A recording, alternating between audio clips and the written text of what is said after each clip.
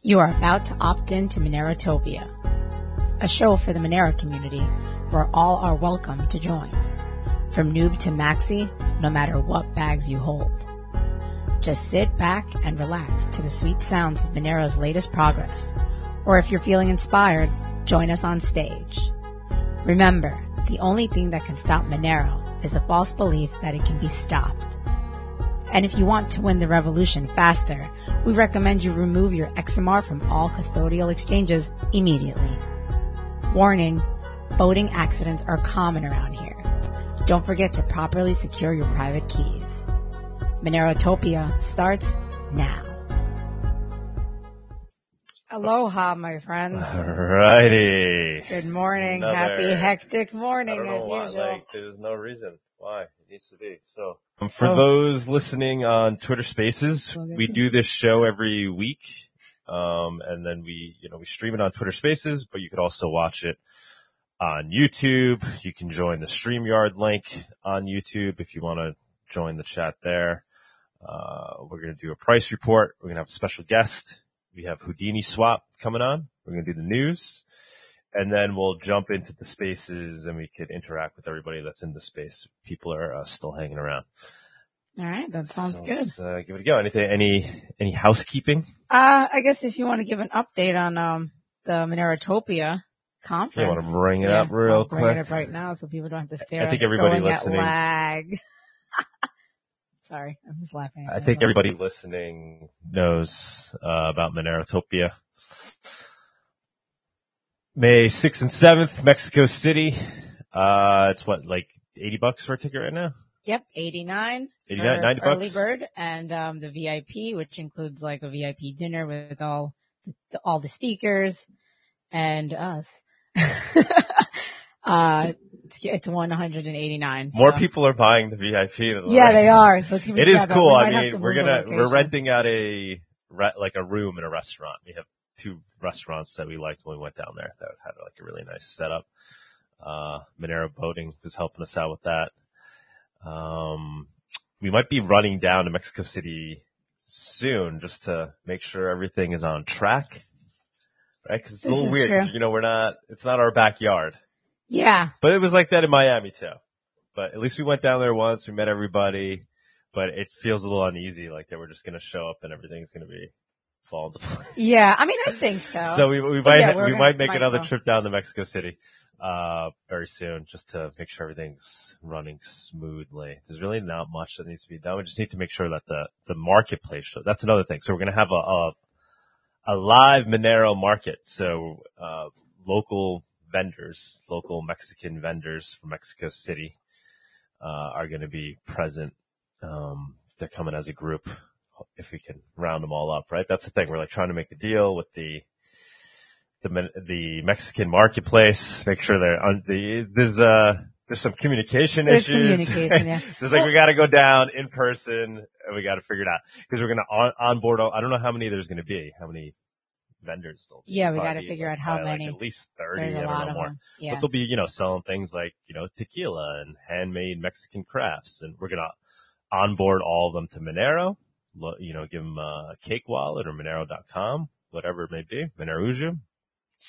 Get them onboarded, maybe give them a few dollars worth of Monero just to show them. And then, the rest is up to you guys. Come down, hang out. Obviously we'll have the conference going on, but then we could hopefully, get the marketplace going in real time. And what's cool too is we want the public to have, access to this during the conference. So obviously those that buy tickets will have access to the dome where the talks will be going on, but this space is like an open space and it's kind of integrated into the city. Normally on the weekends, they have these marketplaces there and people just come in and, they don't pay for a ticket or anything. It's just they walk in. So we want to keep that element so people from the city will know about it and they'll come walking in. They could check out the marketplace. And then we'll just also have a section at the conference where we'll be trying to onboard these people as well that want to come, complete noobs that want to come and learn about Monero. Maybe they don't even know about crypto yet. So that's another aspect of the conference. So I'd say everything's moving ahead. The speaker lineup is insane. Did we add any new Yeah, we have Elizabeth. Oh yeah. Yeah, Elizabeth. Thanks. Awesome. Yeah, Yep. she's working on ETH to XMR atomic swaps. She's making some big progress on that, but she'll be down there. It's not just Monero, guys. I mean, we spoke about this. We want this to be, a pro-privacy tech conference in general, right? So obviously Monero is the focus. I think pretty much the entire first day will be Monero, all the devs talking about Monero, all Monero related things. But then we also want a portion of the conference where we're going to allow other privacy projects to present whatever, some tech that they're working on. Who do we have? We have Xano. We have Xano. We have Firo. We have Firo. Ruben, yeah. We're trying to get people from the ETH privacy community via Elizabeth, so maybe they'll be down there as well. We're talking to Particle. They're very interested, because, they recently developed the decentralized marketplace that's Monero based. Who else are we talking to? Haven. Right? They were with us last year. And then there's there's others. We don't want to go too crazy with it. We have some, we don't want to get any regular shitcoin in there.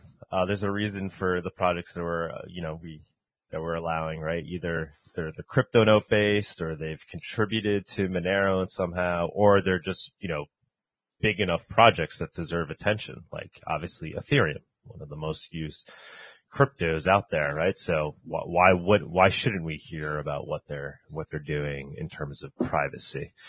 And so, that's going to be a big part of it as well. And yeah, I guess that's it. Grab your tickets. Grab your tickets today. Keeps growing. Reach out to us if you want to participate in some way, you want to be a vendor, you want to be a sponsor, you want to be a speaker. Whatever your heart desires. You want to come to the conference, but you can't figure out how to do it. We'll help you. You want to help us out, because obviously you want to help us out. We definitely need help. Obviously, as you can tell, please.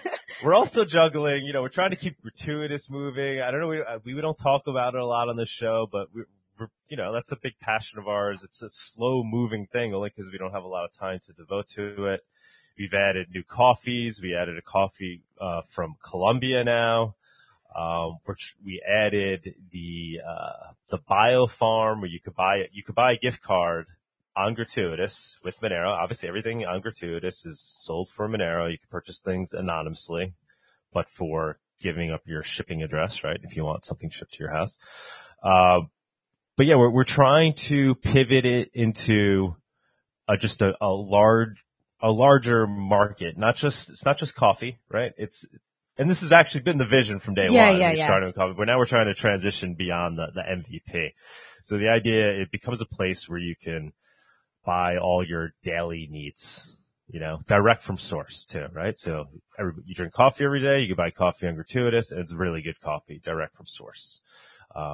We've now added this BioFarm, which is basically organic Amish farm in Lancaster, Pennsylvania.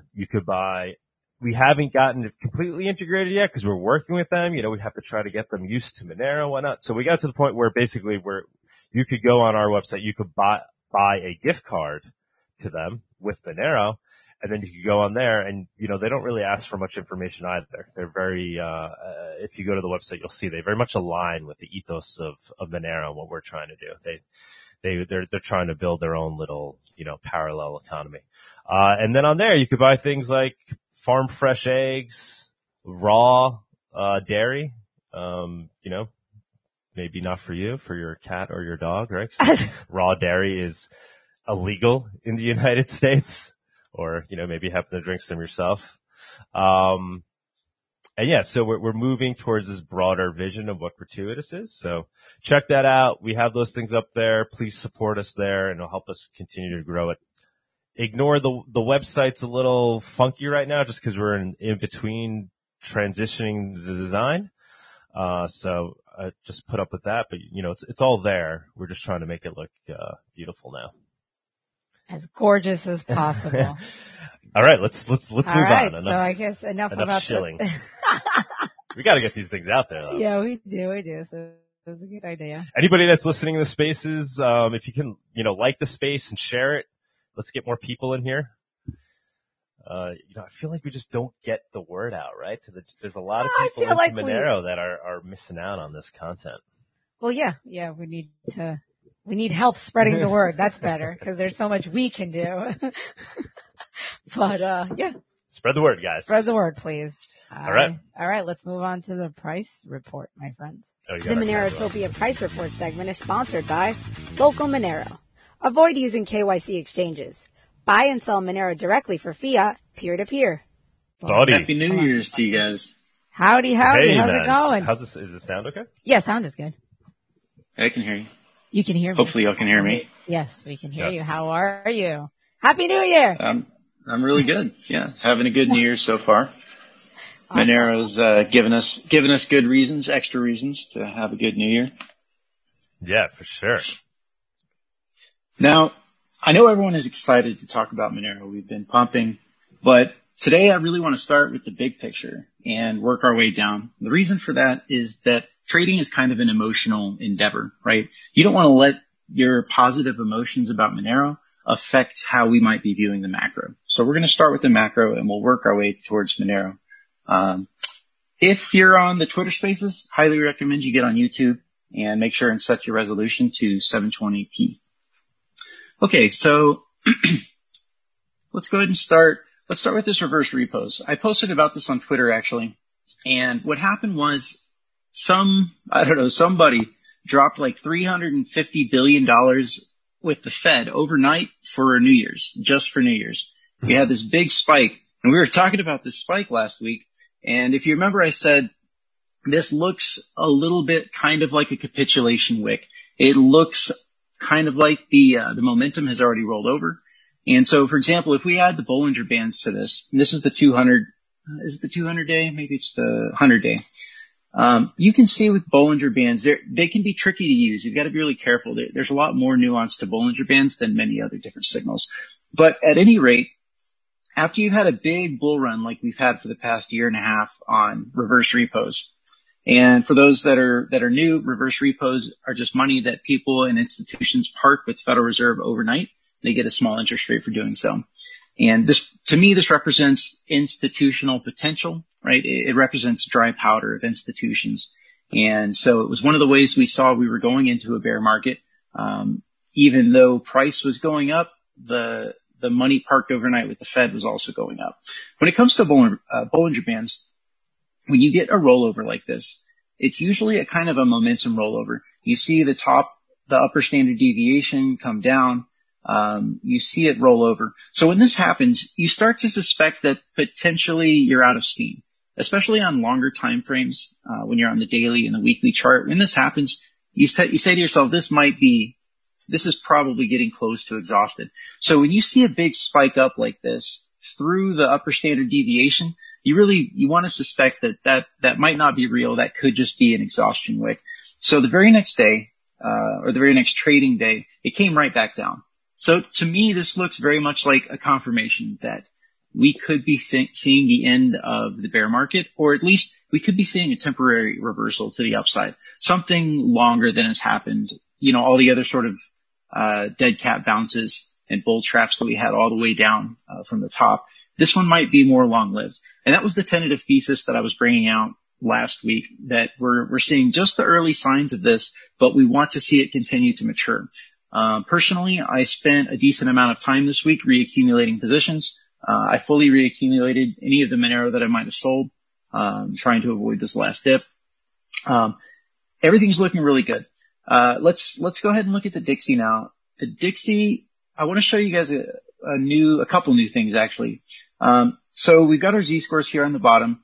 And if you notice these little green and red dots, this is an indicator that a friend of mine created, and it's basically an engulfing pattern detector.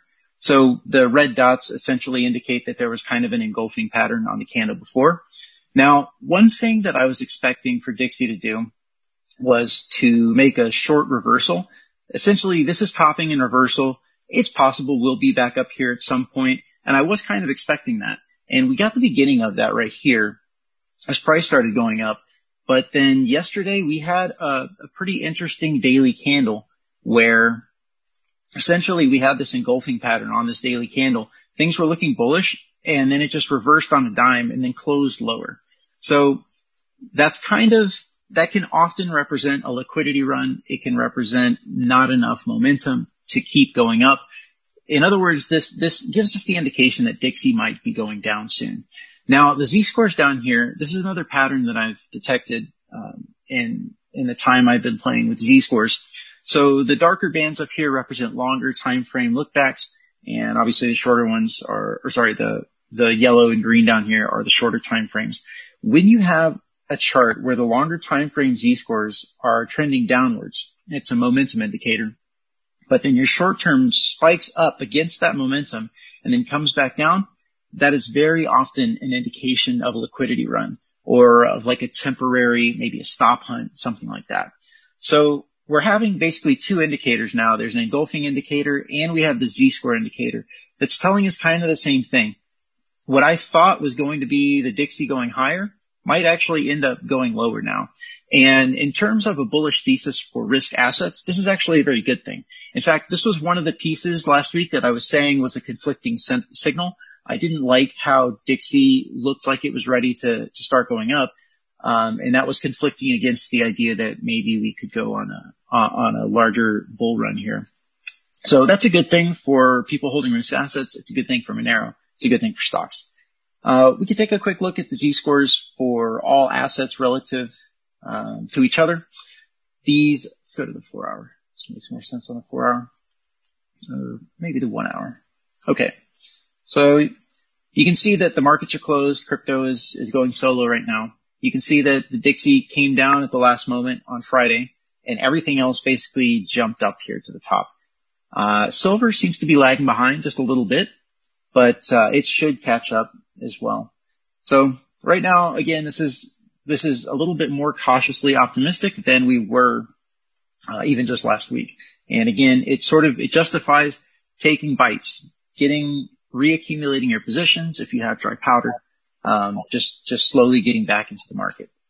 And with Monero, and we'll talk about this later, Monero, you really want to get in there sooner rather than later. So, okay, this is the oil chart, and I added a couple things from last week. These are the standard deviation bands. The blue ones are one standard deviation, and the purple is a derivative of that. Now, essentially, this chart is a chart that looks like it's going to keep on holding in this lower triangle region here. It looks like it's going to be attracted to this lower standard deviation band. And that's good. That's good because in the market profile that we're in right now, you really want oil to be steady and maybe going down just a little bit. Oil is kind of like a Goldilocks signal. You really need it to be just right. Before we had all the crazy inflation, before we entered the bear market, and typically in times past, really for the past decade, having oil being mildly positive was a good thing for asset prices. You have an entire military industrial complex that's based on oil. You have an entire global currency, reserve currency that's based on oil. But when it gets too high and we get inflation overheating, right, that's when we start to have problems with the market because it forces the Fed to take action. So right now, it's good that we are seeing oil maintain this lower bound here. We really want to stay in this area. We could even potentially drop lower here, and that would be fine. So again, oil continues to give us confirmations that we are, in fact, looking at very likely a potential bottom. There's another big signal that I found with gold. So here's just the regular gold chart. This is the short term. This is the 12-hour candles. So you can see that basically since October, we kind of bottomed, and then gold has gone on kind of a nice run here. We're in a bit of a rising wedge, but this has fairly positive sentiment to it. You can see that we're kind of riding the top of this wedge, and gold could very likely continue being positive. Let's take a look at this on a slightly longer time frame. So I don't want you guys to be confused by all the pleb lines that I've drawn there. And that's another thing we're going to talk about today a little bit is how do you draw pleb lines? It's kind of an art and a science, and it's easy to get it wrong, and it's easy to misunderstand and think that a breakout has happened when you just need to be careful. We'll talk more about that later. So this pleb line right here represents essentially a pretty good spot to have broken. We've been expecting to break that for quite a while, and this is a good sign. This is especially a good sign in light of what I've seen for the past 2 decades on pullbacks in the stock market relative to the action in gold. So the thesis being here that gold tends to bottom first, and then the stock market tends to reverse after. So you can see that in most of the major crashes and or flatlines that the market has had for the past 2 decades. Well, starting with 2001, you can see that, the blue line is the NASDAQ, and then obviously orange is gold. And so you can see that the NASDAQ was still on its way down, whereas gold had already started an uptrend about half a year before. And then once the stock market reversed, once that happens, the time is actually to get out of gold pretty soon thereafter. And then you got the same thing if we go to the 2008 crash. Gold went down with it, just like gold has gone down with this bear market, but it found its bottom and bounced up first. Again, let's take a look here. That was October, and then 4 months later, the market bottomed and then started going back up. And then they both performed really well for the beginning of this decade. You could see that again where the market kind of flatlined in 2015. That's where the Fed started rolling over their asset purchases. They hadn't gone to a QE infinity yet. It was still like QE3 or something. I don't remember. But anyways, you can see again, gold was going up while the market was flat. We had the taper tantrum.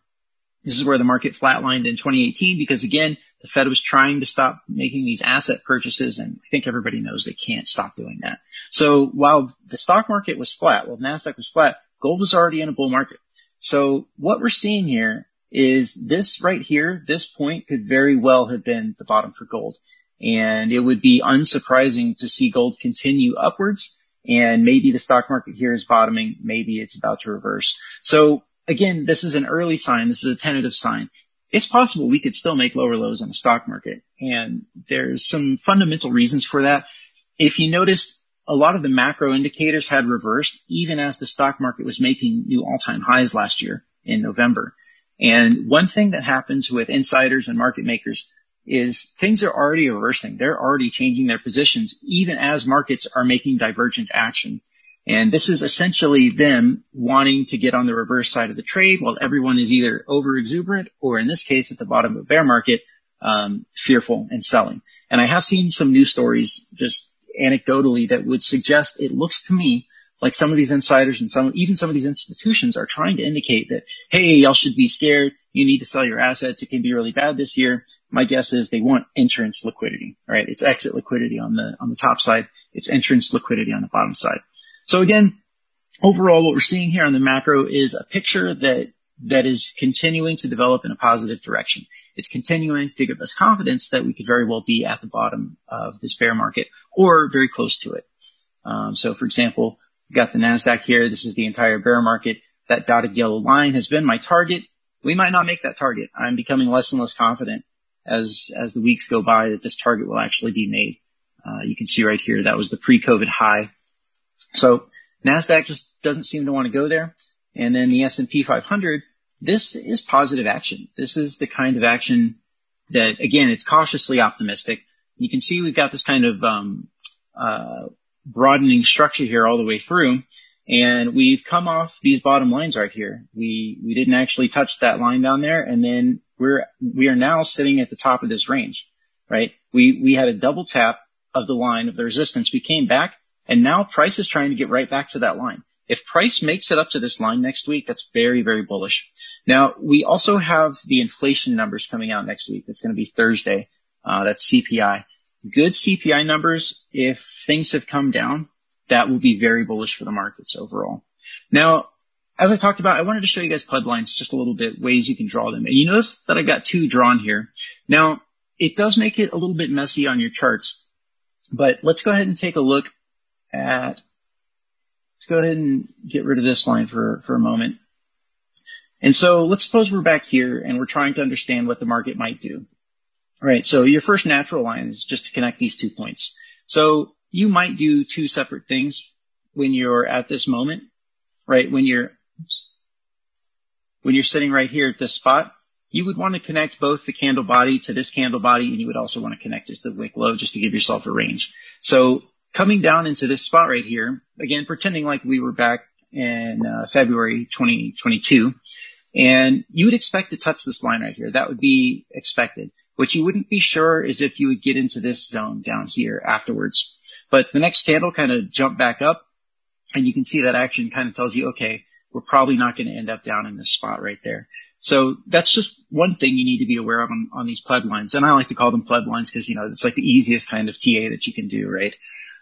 So you just have to be careful. You need to be ready to get creative with how you draw them. When they break, you need to try and find ways to redraw them.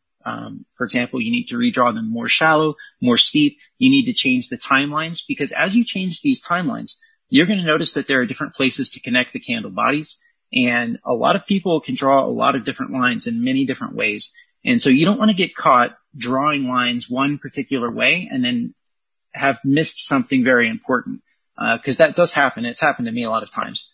So the other thing that you can do here with this is you can connect these lines kind of like that. So again, we're redrawing these lines in a slightly different way. Let me just reverse all this. There we go. There we go. So you'll notice that when we kind of wick down below that, you can use that to draw the line more shallowly. You can see that was an important area right here. And it's just kind of a way of illustrating why you need to draw these lines slightly differently. The next thing we're going to look at in just a second is the comparison to the 2008 market. But again, I just wanted to show you one more idea here of why you draw these lines multiple different ways. So we'll move that line out of the way for a second. You can see the tops right here. This has been a very good bear market resistance line, but you'll notice we poked through there. And charts like to do this quite a lot. They like to poke through these lines just a little bit, which again is a reason why you want to draw these lines slightly differently. So one thing you'll notice here is this was the very absolute top. And even though we had to cut through this area right here, that gives us a line that actually caught the top of right here where we broke through. So it's something you can do. It's totally okay to break through the candle bodies. There's people that say that it's not, but you very often have to get creative like that.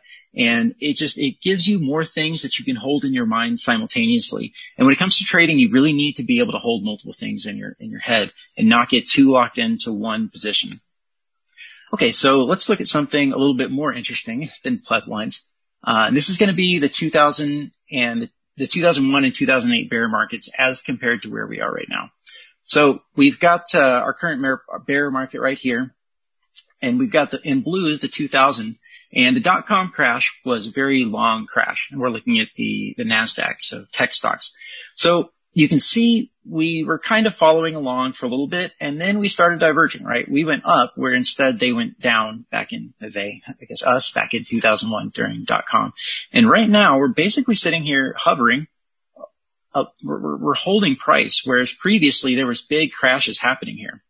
And then just recently, as of the past few weeks, really since November, we have now also been diverging from the 2008 collapse.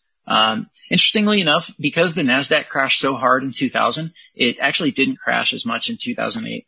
The S&P 500 was I shouldn't say bigger, but they crashed equal amounts in 2008. Usually the NASDAQ falls more. So what's happening here in my mind is an intuitive expiration on the potential to go lower, on the sort of fear trade. And when you're trading, one thing you need to keep in mind is that your ideas, your trades, your targets, these all have an expiration date. And you should think about that early on in your process, and especially while you're in a trade. You need to think, when could this trade be expiring? We haven't hit my targets. Like, for example, I have targets that were about 5 to 20% above right now. And to me, my targets are starting to expire at this moment. They were good targets. They were definitely in the ballpark. But sociologically speaking, if these charts continue to stay above here and we don't crash, that's a very good sign that maybe we're just not going to crash further. Particularly the NASDAQ looks a little bit more close, right? It's a closer call on the NASDAQ. This is the daily chart.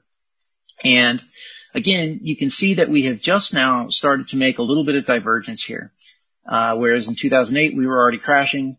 In the dot-com, we were just at the point that it's starting to crash. So we're just starting to diverge. And if we keep doing this kind of action and we go up a little bit, I think that's going to be a signal sociologically to the market that, hey, maybe we're not looking at some crazy big crash. People have been fearful for the last 2 decades of some new crazy systemic risk. And in a fundamental sense, I don't really see it. There are problems and there is inflation, but I don't see the kind of systemic the way in which the over leverage in the derivatives markets were a ticking time bomb for the market in 2008. I don't see a similar situation here. So that's the macro. That's what the macro looks like to me. Things have continued to shift in the positive direction. I think it's basically time to start reaccumulating your positions. Anything that I missed here? Oh, one more thing. It's possible that the S&P 500 will continue to outperform the NASDAQ. It's a very real possibility because people want to get back into the market. But they don't want to take so much risk. They don't want to be in the growth stocks. And a lot of these growth stocks still look terrible, right? Tesla still looks like a terrible chart. And a lot of other charts still look pretty bad. And these are stocks that people heavily speculated on. So people getting back into the market are very likely going to dip their toes at least equally as much into the more solid fundamental plays. So just know that the S&P is probably going to perform at least equally as good as the NASDAQ, but perhaps even better. It has been performing better recently. So after all that, now we can go talk about Monero. Monero has been really nice. Let's just go to the USD chart. Now, this is another chart that I've been showing on Twitter, and it's also another really good example of things to keep in mind when you're drawing pleb lines. So we've got these 2 lines down here. And those are great. Those are sort of secondary resistances that we needed to break. But let me delete those. But for the moment, what we can really look at so this line right here is an easy line to draw. You just connect the tops. And then what you can do is just slide that right down, right? And you see that's how these other 2 lines were drawn. We just slid that right down. And that helps because, we have to cut through this candle body right there, or a whole bunch of them. And we have to find the best way to connect this line. So essentially this was in my mind, the highest probability likelihood line that we should try and break. So, and that's exactly what we did. We came here, we tested it, we spent some time, we pushed up against it, and then we cleanly broke through. So that's really good. But there's also these secondary resistances. And when you're drawing lines, you need to be careful about the secondary resistances that could pose challenges. So you can see these 2 lines are pretty easy to see why they're drawn that way. But you could try and draw them other ways. And I definitely did. I draw a whole bunch of lines and it kind of looks messy, and then you delete them all, you redraw them again, you think about it, you have a coffee, you come back. So basically we broke through both of these lines now. And the good thing is that you can see that the area in here was only for wicks, right? For the past, 6 months almost, it's only been for wicks. We've only sent wicks into that area, but now we have 2 candle bodies in there, and then we also have 2 closes above. And today is looking strong. It looks like we're going to close above that line as well. So this is very positive action. We still have these horizontal areas of significance. So places like right here where we're at, or just above where we wicked. We're also going to have these areas and then ultimately this area as well. And of course, the exchanges that don't like Monero, don't want you buying Monero because they didn't get it for free. They like to play with the charts. In my mind, and maybe I'm just being a conspiracy theorist over here, but in my mind, it looks a lot like they intentionally try to wreck the chart in many cases. Other times, other charts, typically when you see them break these kinds of triangles, they typically just go. So that's the conspiracy theorist in me. Let's take a look at the weekly and we can see, you can see the weekly is also looking pretty nice. Closing above this will be great. That'll be the first week that we closed above it. We kind of want to close the second week, but the reality is that things are looking good right now, and I very much expect we're going to go pretty quickly to this next resistance line up here.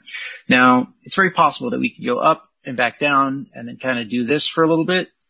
I hope not. I think it's possible that maybe we can break it faster than that, but just be aware that that could pose a significant resistance for us.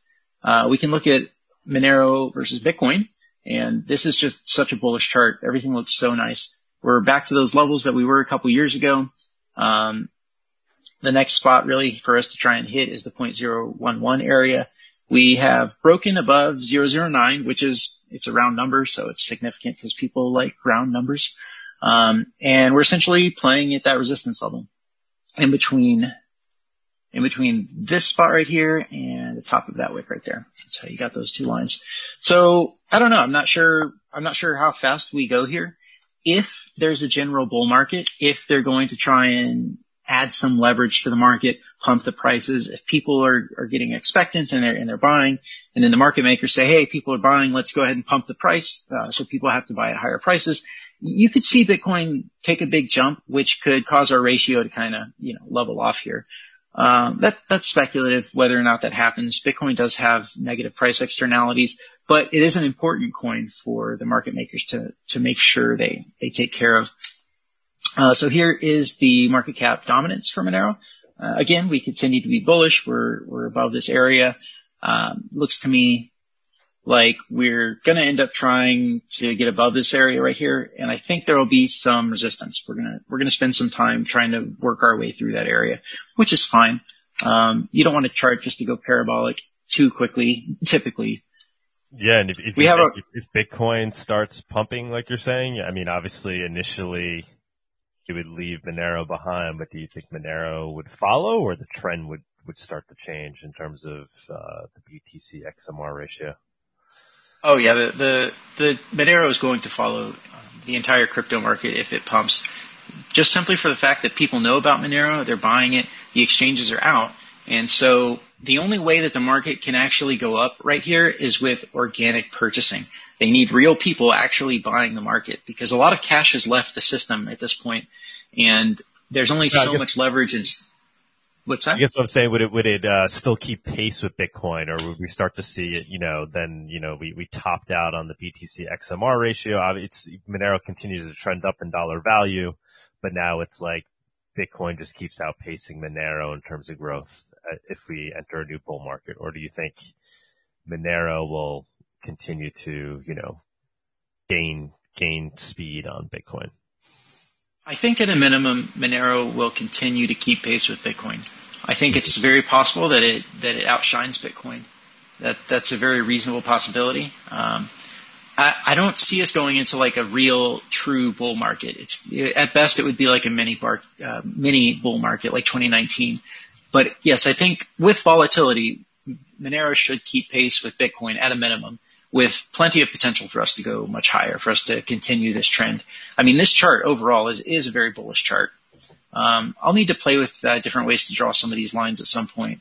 Like, for example, there's probably something to draw like that. Maybe if we go to the weekly.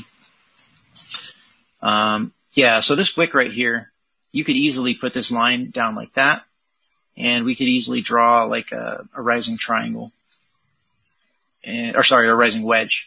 So yeah, we could easily draw a rising wedge right here and get above, and then maybe need to break for a little bit and then play around at this level. And if organic money starts coming into the market, real people, not just Tether, not just unbacked stable coins, not just Barry Silbert, but if real people start coming back into the market makers like to use that. They like to front run it, right? They can see the money flowing into their exchanges. They can see people selling their stable coins and buying crypto again, and then they front run that. When they see that happening, they just slam the price up very quickly, because they don't want the plebs getting in at low prices. They want them having to buy much higher. So this is why you see these crazy parabolic movements in crypto, is a little bit of organic input causes significant leverage in the market. And if that happens, yes, they're going to put that leverage into everything except for Monero, which would hypothetically cause us problems. But on the ratio. But again, Monero is so strong right now, and people are buying, and they don't have any left on the exchanges, that if that happens, if there's organic buying, even small inputs can cause big movements on Monero's price. It's not exactly short covering, but it would look kind of like short covering, which is what I believe will keep our price relative to Bitcoin pretty solid. With plenty of potential for us to end up going higher. So there will come a point this year where we have to wait, where we're going to have to kind of consolidate from this nice movement. But that's not to exclude us being able to make a big move higher later on in the year. And that could coincide with the pullback in a crypto market. Like if we had a hypothetical bull market or mini bull, and then that came to an end, we could see again where Monero's strength shines during bull markets like it has for the past year. So let's look at the divergences. So again, this is all relative to Kraken. Some of the peeps on Twitter asked me to add OKX, so they are in purple now. A big part of the reason for our reasonably strong price action this week is you can see that these guys are trying to keep their exchange doors open. They're diverging their prices just slightly up, and they're doing volume up there. And that way they can get that arbitration flow into their exchange, which enables them to keep their withdrawals open, because their only other option is to show withdrawals and to keep them down. And that's really bad PR for Binance. I think we've reached a lot of people and we've really exposed a lot of things. So it does look to me like they are trying to keep their withdrawals open.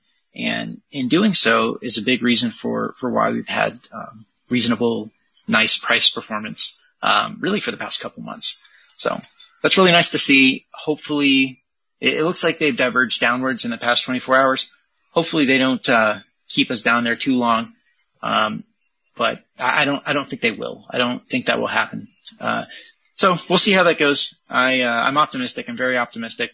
I have reacquired my full Monero position. Maybe it was a little bit hasty of me, but I don't want to miss out, you know. Reacquired? You like, oh Jesus, man. I would never have it in me. To sell or to reacquire? To sell. I mean, so you, yeah. My Monero position, is always the same, essentially. Just slowly trending up through. We kind of knew that some of this was going to happen. You know, some of this crash business here. I know. We saw that coming, and I said, all right, if I can get more Monero, that's less Monero that the exchanges have. So it's not a bad deal. I just don't have the ability to do that. No, I understand. I hadn't sold any Monero like for the entire year. And then I was like, but I could at least make a little bit right here. I was like you. I was like, I can't do it. I just can't do it. I mean, you obviously know what you're doing. You're good at it. You know how to do the stop losses and all that stuff. You put the time into it. I just wouldn't have the patience or time, to try to mess with it. And then it takes a lot of, emotional energy too, right? It takes more than just the time of doing it. It ends up eating into your life in other ways, right? Because then it becomes a concern. You're concerned about it as opposed to just having it on the back burner. It's slowly accumulating more, slowly moving more fiat into Monero. Yep. Especially when you're leverage trading. I mean, you'll want to wake up in the middle of the night to check your position. Yeah. It's not a fun game. Yeah. I don't like to leverage trade. Yeah. At the end of the day, are you really doing much better, versus just slowly, accumulating? Yeah, exactly. Very few people do better. Most people just get their money taken by market makers and shady exchanges. So here's some charts you guys will probably, sorry, go ahead. Or an asset that we obviously believe in, right? So like to take that risk and then at the end of the day to not have as much that you may have had if you just slowly, cost average in through accumulation, it can lead to a devastating outcome. You know what I'm saying? Yeah, absolutely. Here's a couple more charts and I'll finish up my segment here. Okay. This is Monero versus a bunch of different coins. So this is the monthly chart. That's versus Bcash. You can see we've got this nice rising wedge and then we broke above it, right? This is very bullish, very bullish. We've got our chart versus Litecoin. This is kind of an interesting chart. I don't normally see this kind of structure, but very clear structure. We basically are sitting in the top half of the range and we're pressing up against the top of that range there. Versus Dash. I don't even know why Dash would be relevant anymore, but rising triangle, this will probably break to the upside. No one's using Dash. Stellar, right? Here's Stellar. We're making our way back to those all-time highs from 2017. I mean, and then of course Zcash. This chart always kind of gets under my skin a little bit because you can see what they did. You can see their manipulation where they took us beneath this very clear channel. There are fundamental reasons why this channel exists and why Monero is doing better than Zcash, but they can fake it for a period of time, right? They did this whole fake out last year in November. That's what that was. That was Barry Silbert special right there. You gotta love his tweets too, right? Where he's like, y'all don't like Zcash? I'm buying more. Like, okay, buddy. Sure you are. You got it for free. You're trying to sell it. Oh, yeah. We broke out on Ripple. Liquidate a bunch of Zcash. I mean, you guys should all buy. Yeah. Yo, I gotta unload my bags, guys. It's the top of the market. I got a Charlie Lee like Litecoin, but for Zcash. Not to change the subject real quick, but have you been following that with DCG? Are they in trouble? I haven't been following it closely. There was a story yesterday where they're dissolving their investment firm that's tied to DCG. There was a Cameron Winklevoss publicly, he posted an open letter saying, hey, you owe all of our people money. You owe us almost $1 billion. And we're trying to talk with you. We're trying to schedule meetings. We're trying to, in good faith, approach you to see if we can resolve this. And all you're doing is obfuscating, distracting, delaying. And, oh, is it any wonder that you were previously a bankruptcy specialist? Maybe was he a bankruptcy lawyer? I think just a specialist. So it's like he knows the tricks of the trade.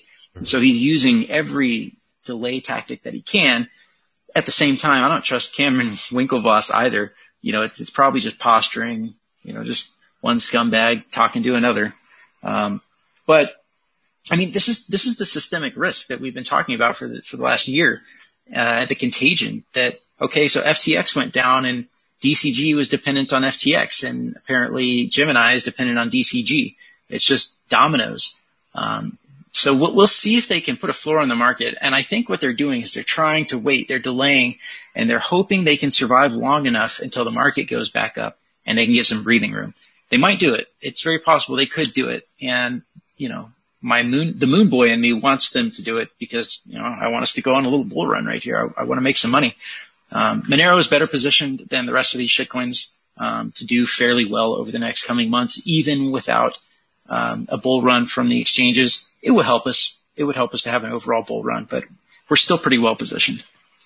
So, I guess maybe do you guys want to take a look at, total crypto market cap? I don't really have anything to show you guys here, other than just the chart. Let's go to the 4-hour. Yeah, I didn't really prepare anything for total crypto market cap or for Bitcoin. But this is a very long bottoming pattern.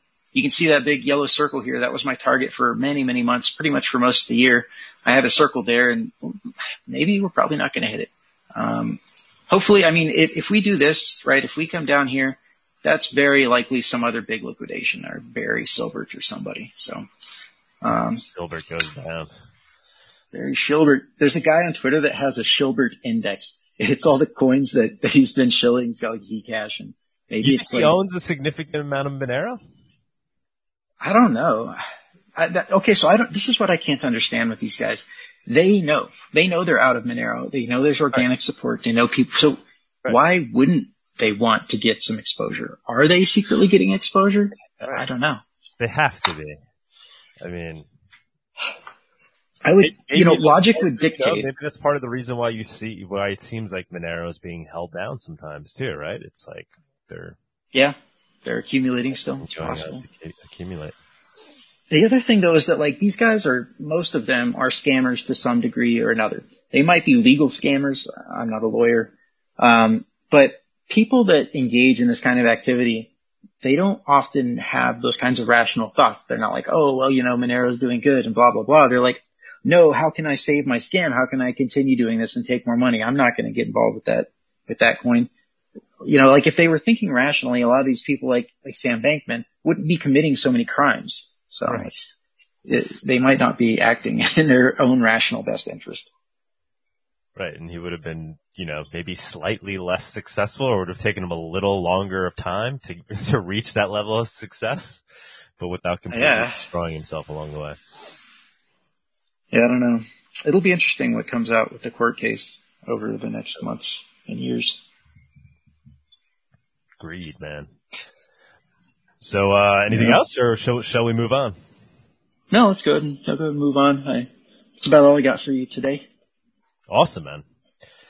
Yeah, it's insane. I'm just so numb to Monero in terms of its price. I've just taught myself to ignore price to such a high degree that now, I mean, it's been an amazing year versus Bitcoin, right? It's what, doubled essentially in value in terms of XMR BTC ratio? Yep. I mean, that's insane. You know, we should be jumping for joy, but I feel like we're just so used to ignoring Monero's price that it's like you have become comfortably numb. Yeah, comfortably numb. That's 146% actually. Yeah. What's the broader rally? I don't like obviously I like the bull markets, but I feel like it's more stressful than the bear markets in a weird way for me. I feel like you're missing out on some of these coins. Yeah. It's like, you feel like, oh man, I wish I had more. As opposed to the bear markets, I get plenty of time to accumulate. Well, they taught me to have my fundamental stack, to have my principled stack, but so much other crap just went crazy. I said, well, I'm not going to miss out on some of these degen gains, so I'm going to play that game a little bit. And I'm not going to lie, the degen game is kind of what saved my profits this past bull market. So good for you, man. All right, buddy. We will move on. Thank you so much, buddy. Amazing as always. Thank Great you. talking with you, brother. Yeah. Happy New Year. Thanks, Anita. For the rest of your week. Maybe we'll see you in the spaces. Happy New Year. Yeah. All right. Bye-bye. All right. Let's move on to Hey. the next segment. The Monerotopia guest segment is sponsored by Cake Wallet. Store, send, receive, and exchange your Monero and Bitcoin safely on iOS and Android too. Cake Wallet is open source, and you always control your own keys. Ooh la la. Doesn't get old. No, it doesn't get old, although we're working on new ones. So. Houdini swap. Hello. Are we? Yeah. Hello. Well, hello. Thank you for hanging out with us on this Saturday morning or evening, wherever you are located. Wherever you may be. Where are you? Can you give us any idea? Any insight? Yeah. I'm always traveling. I'm Eastern time zone right now, which gives you a good idea. So it's morning.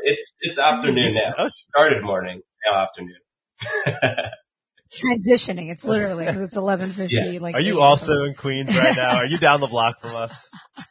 Come over, man. No, I'm not. But I'm hoping to come to Mexico. So hopefully we'll see you then. We're just gathering a team. Our team is spread all over the globe, so it's a little bit challenging to coordinate everyone, but hopefully we'll at least have some of the Houdini swap squad represented. Awesome. Would love to have you. I honestly do not know much about Houdini swap, man. Tell us all about it. Perfect. Well, thanks for having us on. First of all, big fan of the pod and everything you and Sunita do for Monero and privacy generally. I've been listening to it for over a year now, at least. And just, it's very informative. What Houdini swap is I guess we're relatively new in the context of how long crypto's been around. But we're gaining a lot of traction. I'll get into what we are is we're an anonymous swap platform.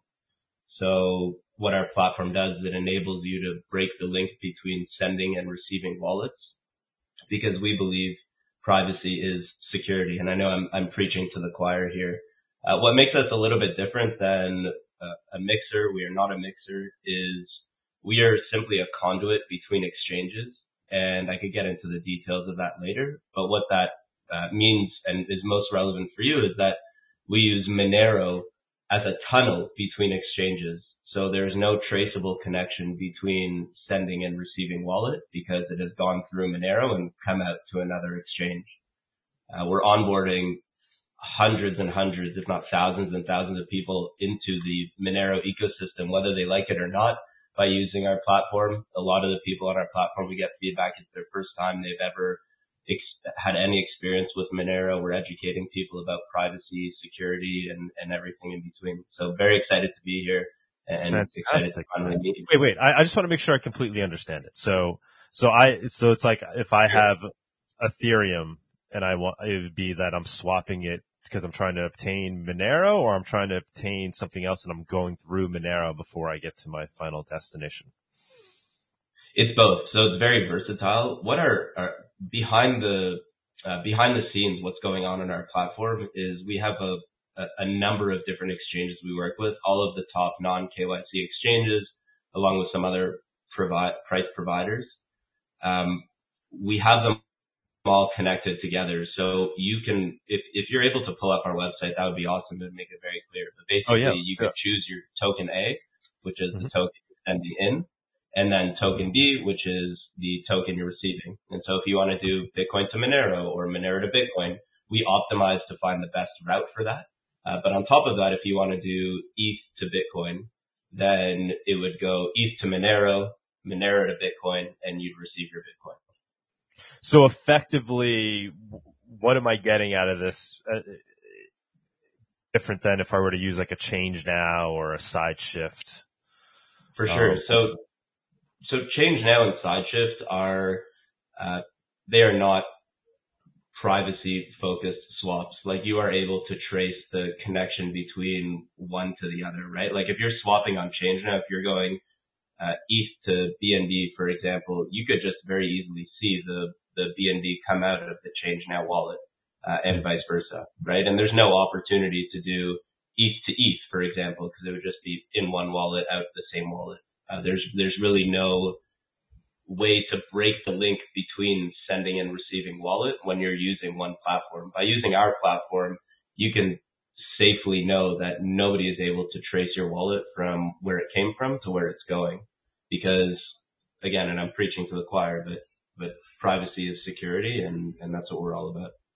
Awesome, man. Awesome. So, but in terms of like going from, let's say, Bitcoin into Monero or any other crypto, so using those exchanges for purposes of obtaining Monero, is it effectively the same, or is there still a difference there? Like if I had Bitcoin and I wanted to swap it into Monero, why use this versus, a Change Now for those purposes? Is it effectively For sure. the same? Great question. It is the same mechanically.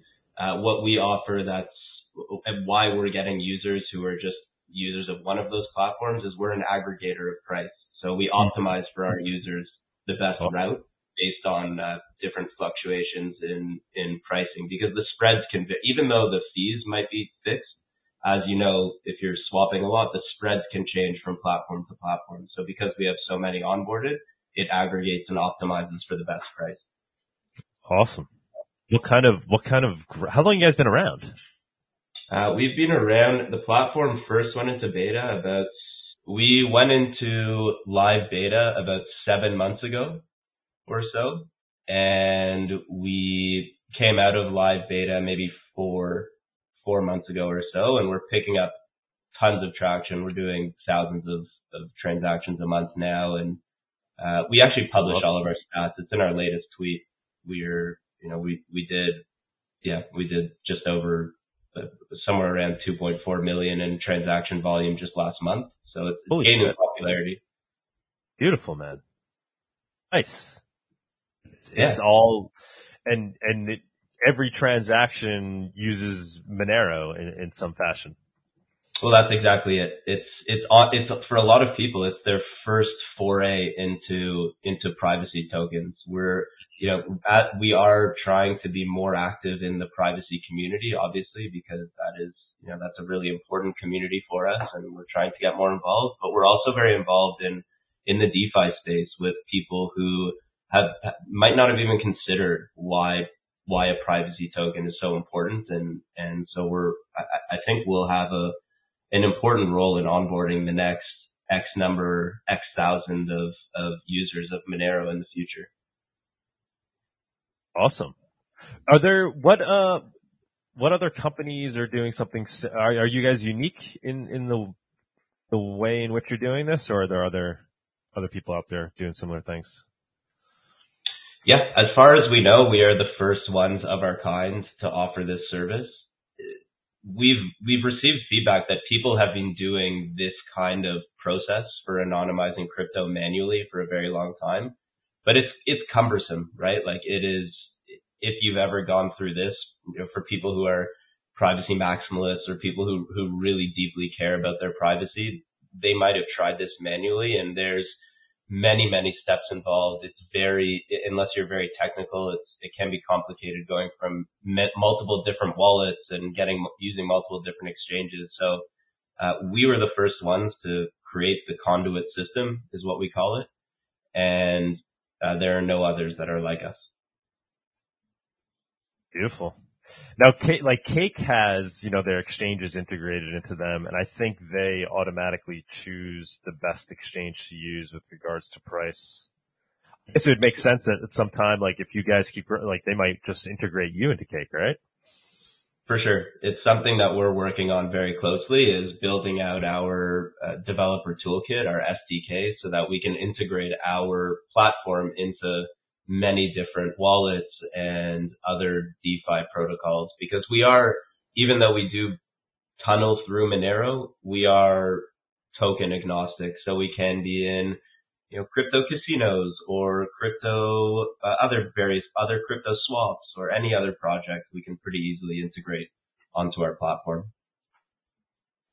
Beautiful. How about things for like automating checkout, like a way for people to effectively use Monero to purchase things, but they have, any other crypto on hand? Are you guys thinking about solutions for that? For sure. It's been a hectic 7 months since we entered into beta. We're a nimble team, but a quite sophisticated team with a lot of experience in crypto and DeFi. But we are building out a number of different features that will benefit our users. And that is one that is on the roadmap to entertain. And what we would do is we probably wouldn't build out our own checkout tech, but we would partner with other checkout techs and maybe be some sort of checkout price aggregator, because the fees can be a little bit restrictive for certain vendors, as I'm sure you've experienced with your coffee brand. Mm-hmm. And the fees really do add up. Mm-hmm. Definitely. Yeah, man. So who is this team? Obviously you don't have to give us your identity or anything, but like who's behind this? Are you guys like Monero guys? Have you worked on other crypto related projects? Yeah, for sure. So we're a pretty large team now. We've got 6 people working on it full time. And then we've got a lot of other contractors and people working with us to build out certain features or different parts of it. The most recognizable aspect of our ecosystem, I would say, or of our team, is that we are sponsored by or incubated by Dreamlabs. And Dreamlabs is a pretty well-known ERC-20 DeFi protocol where they incubate various projects and give them their stamp of approval and help with marketing and initial funding and all of those things that a really proper accelerator or incubator will do. And so that's enabled us to get that early traction and early beta users. And so that's Dreamlabs on ETH. It's a DeFi protocol. I don't really know much about Wait, can you tell us a little bit more about Dreamlabs? Dreamlabs has been around for probably a year and a half now, something like that.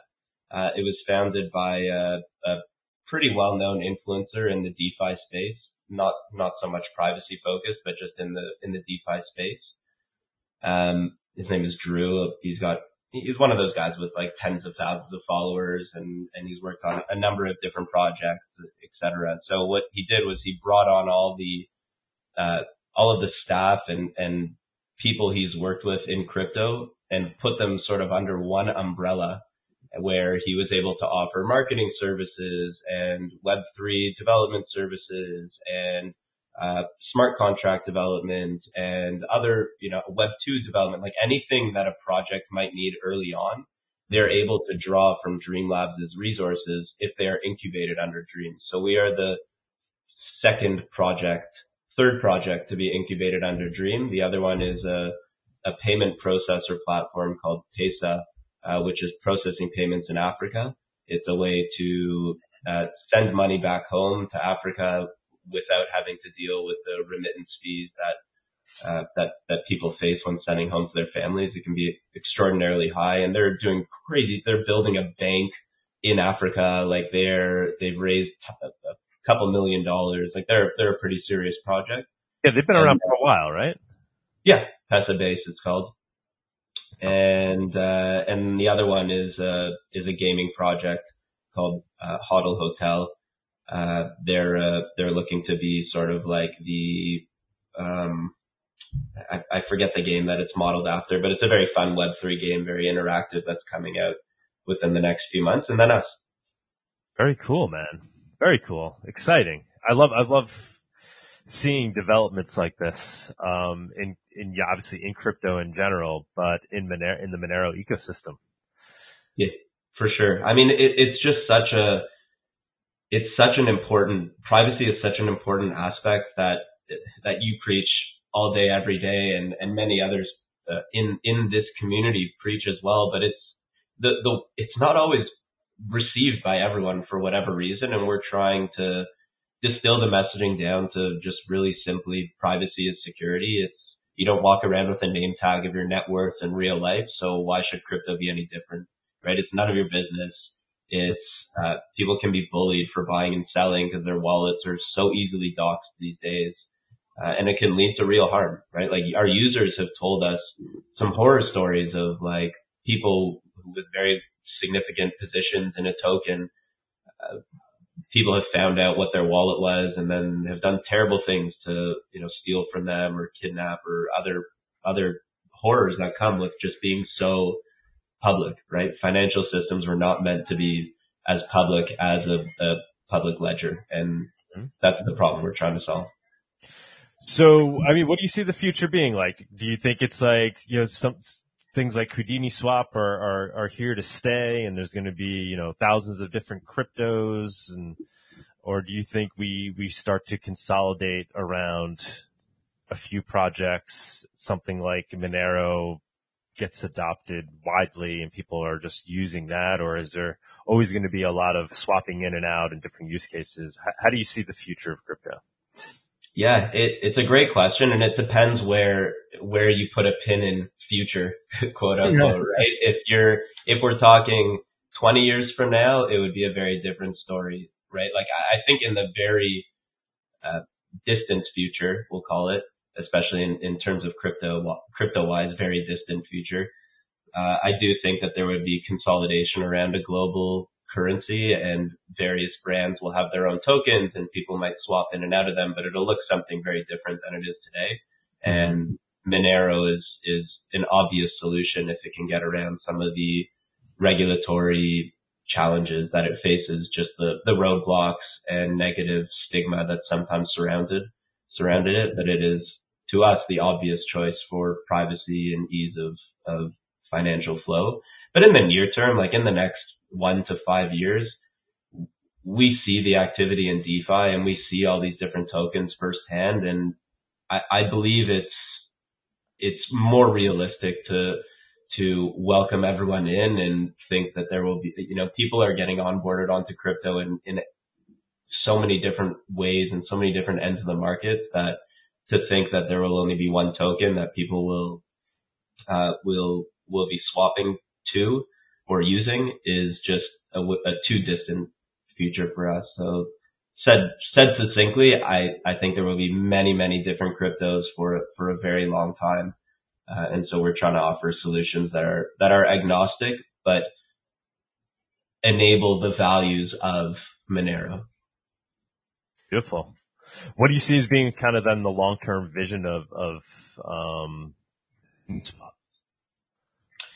We believe that every transaction outside of Monero to Monero should be done through a platform like Houdini Swap, whether it is Houdini Swap itself or it's not, or it's, someone else that comes and does it better than us, which we don't think will happen, but it can. Regardless, the idea of people sending money to each other and the person who receives the money can see your entire net worth, I think will be a laughable concept in the future. People will look back on it and be like, well, that was hilarious. I can't believe we operated like that in crypto. It's just so outrageous that when I go to send my friend money, like to pay him back $10, he now has access to my entire net worth and all my transaction history. It's crazy to think. And so I believe solutions like ours will be embedded into wallets, very easy to securely send money from one wallet to another. And there will be, always an intermediary of sorts or a protocol or something, a smart something that will prevent people from snooping so easily to the recipient. Yeah, I couldn't agree more. Do you see Monero as just being a tool for privacy, or do you see it, also potentially being a store of value and things like that? Both. I mean, just like I think Monero and Bitcoin have very similar utilities in every way. The the challenge that Monero faces, as you preach about all the time, is just adoption and people integrating it and slashing down the negative stigma around privacy. And so Monero faces challenges, but it's shown to be so resilient that and honestly a better store of value as of late than Bitcoin. So I think Monero can be a tool for payments and for store of value, just like Bitcoin, but in a more secure way. Couldn't agree more. It's just, it's something you often hear from the BTC maxis, right? Like those that have conceded that are like, all right, Monero does something that Bitcoin doesn't do. They just kind of frame it as, well, it's just a tool for, transacting or when you need privacy, but ultimately you should just store your wealth in Bitcoin. So we're just trying to see where you lie with regards to that. Well, I would say, and sorry to interrupt, but I would say I would flip that on its head. That's our view. Is Monero is an excellent place to store your wealth because it's private, and then Bitcoin, because it's more widely adopted, is a great place to spend it if you need to. Right, and then use something like Houdini Swap to make those transactions. Sure. Yeah. Or if you're holding your Bitcoin and you want to now use ETH because ETH is adopted somewhere else, then use Houdini Swap to get it into ETH so that there is no traceable connection. Yep. Awesome, man. Lou, I love it. Can't wait to meet you down in Mexico. Yeah. Thank you. Likewise. I think by the time May comes around, we'll be a completely different platform. The growth that we're seeing on the platform, like this message is really resonating to our users. The growth we're seeing is honestly astronomical, like 50% month over month growth in the number of swaps that are taking place on the platform. And by the time we get to May, we might be a very different platform by then. We have tons of features we're releasing in the near future, and we're very excited to see what comes of it. What is kind of the most used pair? What are most people swapping to and from? It would be, right now it's ETH. ETH to XMR and XMR to ETH are by far our largest pair. We are, Dream Labs is an ETH token, and maybe that has something to do with it, but that's what we see. And then the second most would be USDT, which is Tether. Have you kept your eye on Monero to ETH atomic swaps at all? We have very closely. We have someone on our team that we've kept, like they're ready to go, but we've kept them kind of like had their seatbelt still on. Who's a specialist in creating atomic swap dexes and has experience with other tokens, and we're looking into it very closely. It's still a little bit early for us to adopt it. There's a lot that we can do with Houdini Swap at its current state. And until the technology is there for a seamless user experience and all of that, we just have to focus our resources on what we have in front of us. But it's something we look at very closely, and we're active in the various Monero development communities, keeping an eye on it, asking questions, and staying up to speed. Cool, man. Yeah, Elizabeth will be down there. Awesome. Let's go as well. Very cool. All right. I think we'll move on because we got the news. If you can hang around and jump in the space once we're done with the news, you could have people jump up and ask you questions if you're down to hang around. Okay, I'll see what I can do. I've got a trip coming up that I got to start packing for. So when that comes. But yeah, I'll stick around. The news usually only takes about 5 to 2 hours. 5 minutes to 2 hours. Usually. Yeah, okay. All right. Sounds good. Okay. We're going to try to do it fast. See if you can hang around, and then we could all hang out in the space. All right. Okay, awesome. All right, thank you. All right, we'll be in touch. Take care. Good luck. Thanks. Bye-bye. Take care. Bye. And now for our weekly news segment. Aloha. Hey guys. How do you do? Tony. Hey guys. Coming back. Got his robe on. It's so weird not to see you. There's a sweater. I know. If I put the camera on, it's just going to be annoying. So let's just hanging out with the Tate brothers over there, and Oh my God. Oh my God. Yeah, that's right. We didn't talk about that last week. Well, cause there was a lot going on, but. You know what's funny? People, whenever I mention that I'm from Romania, people don't ask me about Dracula anymore or Transylvania. They just say, oh, Andrew Tate or oh, Top G. And I'm like, yep, Dracula wasn't that bad, wasn't it? At least I knew some culture. Now it's over. Now it's over. I don't know. I mean, obviously I like, and I'm sharing my screen as I speak, so we can get through it. But obviously some of the things that he says are interesting, such as, you know, his anti-government speeches. He talks about WEF and how you should be, you know, disciplined and work hard. I like that part, but 99% of the things that he says, I really don't agree. Like, I think one time he said that reading books is for idiots and that he only has life experience. Yeah, I think I read that too. That was really stupid.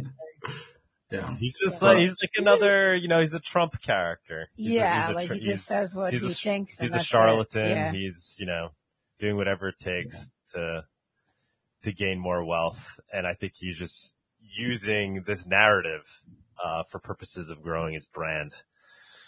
And I think also for purposes of keeping himself out of trouble, right? So you can ultimately argue, they were after me. I told you they were after me because I'm trying to free the world. Like, okay bro. Yeah, he's not, you know, extremely clean in his mannerism, you know, like he does a lot of bad stuff, such as, you know, what he's done right now. And is he in jail now? I haven't been following it. No, I think he got out of no. Actually, they got his cars, and he's in jail with his brother. And he's essentially been accused of money laundering or tax evasion, or like what's like the and then more. I mean, think like right children. I don't know. Oh, trafficking. Yeah, right? trafficking. Sex trafficking or children. I don't know. I don't know. I don't much know. about it. I didn't really read into it. But anyways, let's move on. What I do know is that he didn't read these articles because he doesn't read. So I don't really know. He's going to watch. To be honest. Although, some of the things that, you know, obviously it's the little I've seen of him though, like some of it's just a little too much. I feel like it's a shame because he has all these young people that are following him, and like he has this army of young men, and he's just not instilling the most ideal ethics. No. And if you're not intelligent, then one more point and that's it. But I even see people here, and whenever we see behavior like his, we just say, oh, he's a top G. And it's not necessarily a good thing, you know? Yep. Yeah, people, they latch on to whatever they see. It's cool. But what's really cool, guys. All right, so you can do the news fast. Let's go. Yep. Moving fast. Oh wait, I think, why did it go into, oh no. Wait 1 second. I don't know why it went to December, but I had January. 1 second. We're going to coin cards over quick. Alright, there we go. Alright, so, that is for December. Okay. 33% for Bitcoin, 23% for Monero, but this is worldwide. And if we go down, Canada is sitting at 37% Bitcoin usage, 20% for Ethereum, and 12% for XMR. And the USA, 65% for Monero and 18% for Bitcoin. And I think this is the highest we've ever seen for Monero in terms of percentage. I'm not sure. Yeah, I think so. Wow. I think so, but it's really, really high. Then I really want to talk about this article. And if we can find someone that knows more information, that'll be really cool because it's interesting. And I'll have some more articles that it'll be cool if we had guests to talk about them in more detail. But this one is titled "The Godfather of Crypto Wants to Create a New Privacy-Focused CBDC. Here's how." David Chaum explained his game plan to create a CBDC that would also be appreciated by the crypto ecosystem in an exclusive interview. When it comes to crypto, the crypto part of cryptocurrencies, David Chaum's work predates the crypto ecosystem. His efforts as a renowned cryptographer date back to 1989, long before Bitcoin. So he has developed a protocol that acts as the base of DigiCash, the world's first digital currency secured by cryptography. As the CEO of privacy-focused network developer Elixir, David Chaum is working with the Swiss Central Bank to develop a central bank digital currency that could also track the crypto ecosystem due to its privacy features.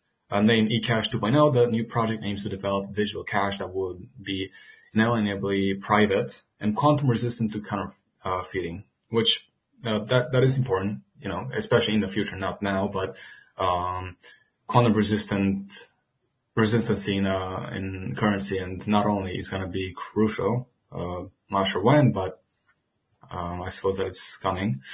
Since the technical details require a deep understanding of cryptography, maybe drink some water. There we go. Cointelegraph sat down with Chaum at Istanbul Blockchain Week to get a better understanding of the mechanics behind this crypto-friendly CBDC project. It's so cold outside, and then my face gets frozen, and it's so hard to talk because I just came from outside. Censorship-resistant CBDC, it all started when Thomas Moser, a board member at Swiss National Bank, invited David Chaum to Zurich for a conference and told him he wanted to make eCash great again. And then it talks about, as part of the project, which is internally called Project Tourbillon, Chaum developed a cryptographic protocol that proved the CBDC can protect privacy, be censorship and quantum resistant, scalable, and even compatible with DeFi blockchains. All in all, and there's more details about it, all in all, it sounds great, but let's see how it's going to turn out. Man, would love to have him at Monerotopia, right? Yeah, that'll be cool. Like, it's really interesting with Swiss National Bank. Oh, of course, he's like one of the, he's one of the fathers of crypto, right? He was doing crypto before Bitcoin existed. Long before. Yeah.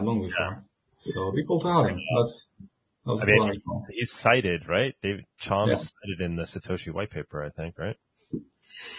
I think so. If not, B Money by, who was it? Was it David? No, I think it was another guy. That was, I forget the guy's name. Yeah. So that's cool. I hope that we can have him in, Mexico. That'll be really cool. And now let's talk about, Bitejo. I think it's called Bitejo.com. It's a market. It's a Craigslist for crypto, essentially. And you can shop with, Bitcoin, Monero, gold, and cash. So, and you can buy all sorts of stuff. You can buy, Ring, it's like Craigslist. Oh, anything, really. Anything you want. Not anything, but well, you can get hot sauce. You can get hot sauce. A lot of things. Look, you get a lot of things, not everything, but you can get Delgado's Fuego hot sauce, Misty Uchu, $21 or Delicioso. Or you can, where's the Monero? I dropped down. I don't know, but they accept Monero. For other things, I suppose. Not for the hot sauce. Don't buy hot sauce, guys. You'll be fine.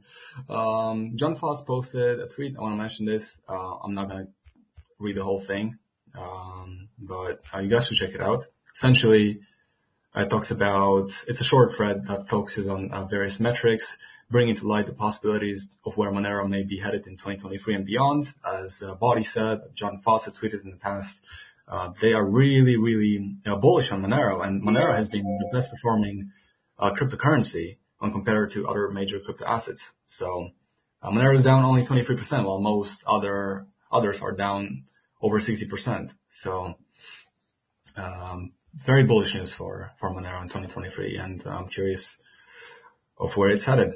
Also, let's talk about atomic swaps on mainnet, which is really awesome. We have released the first beta version of the Unstoppable GUI. It allows decentralized exchange of mainnet Bitcoin to mainnet Monero using atomic swaps through a graphical interface. And you can visit the download page over here, and you can visit the GUI on this link. Sorry for the people on Twitter Spaces. You can join on YouTube if you want to see the visuals, or all the links are provided for you if you want to check it out later. But here's the GitHub if you want to look into it. And then here is the Atomic Swap website, unstoppableswap.net. And it's still in beta, but use it, try it. Why not use a bit of Monero and see how it goes? Or Bitcoin to Monero, rather.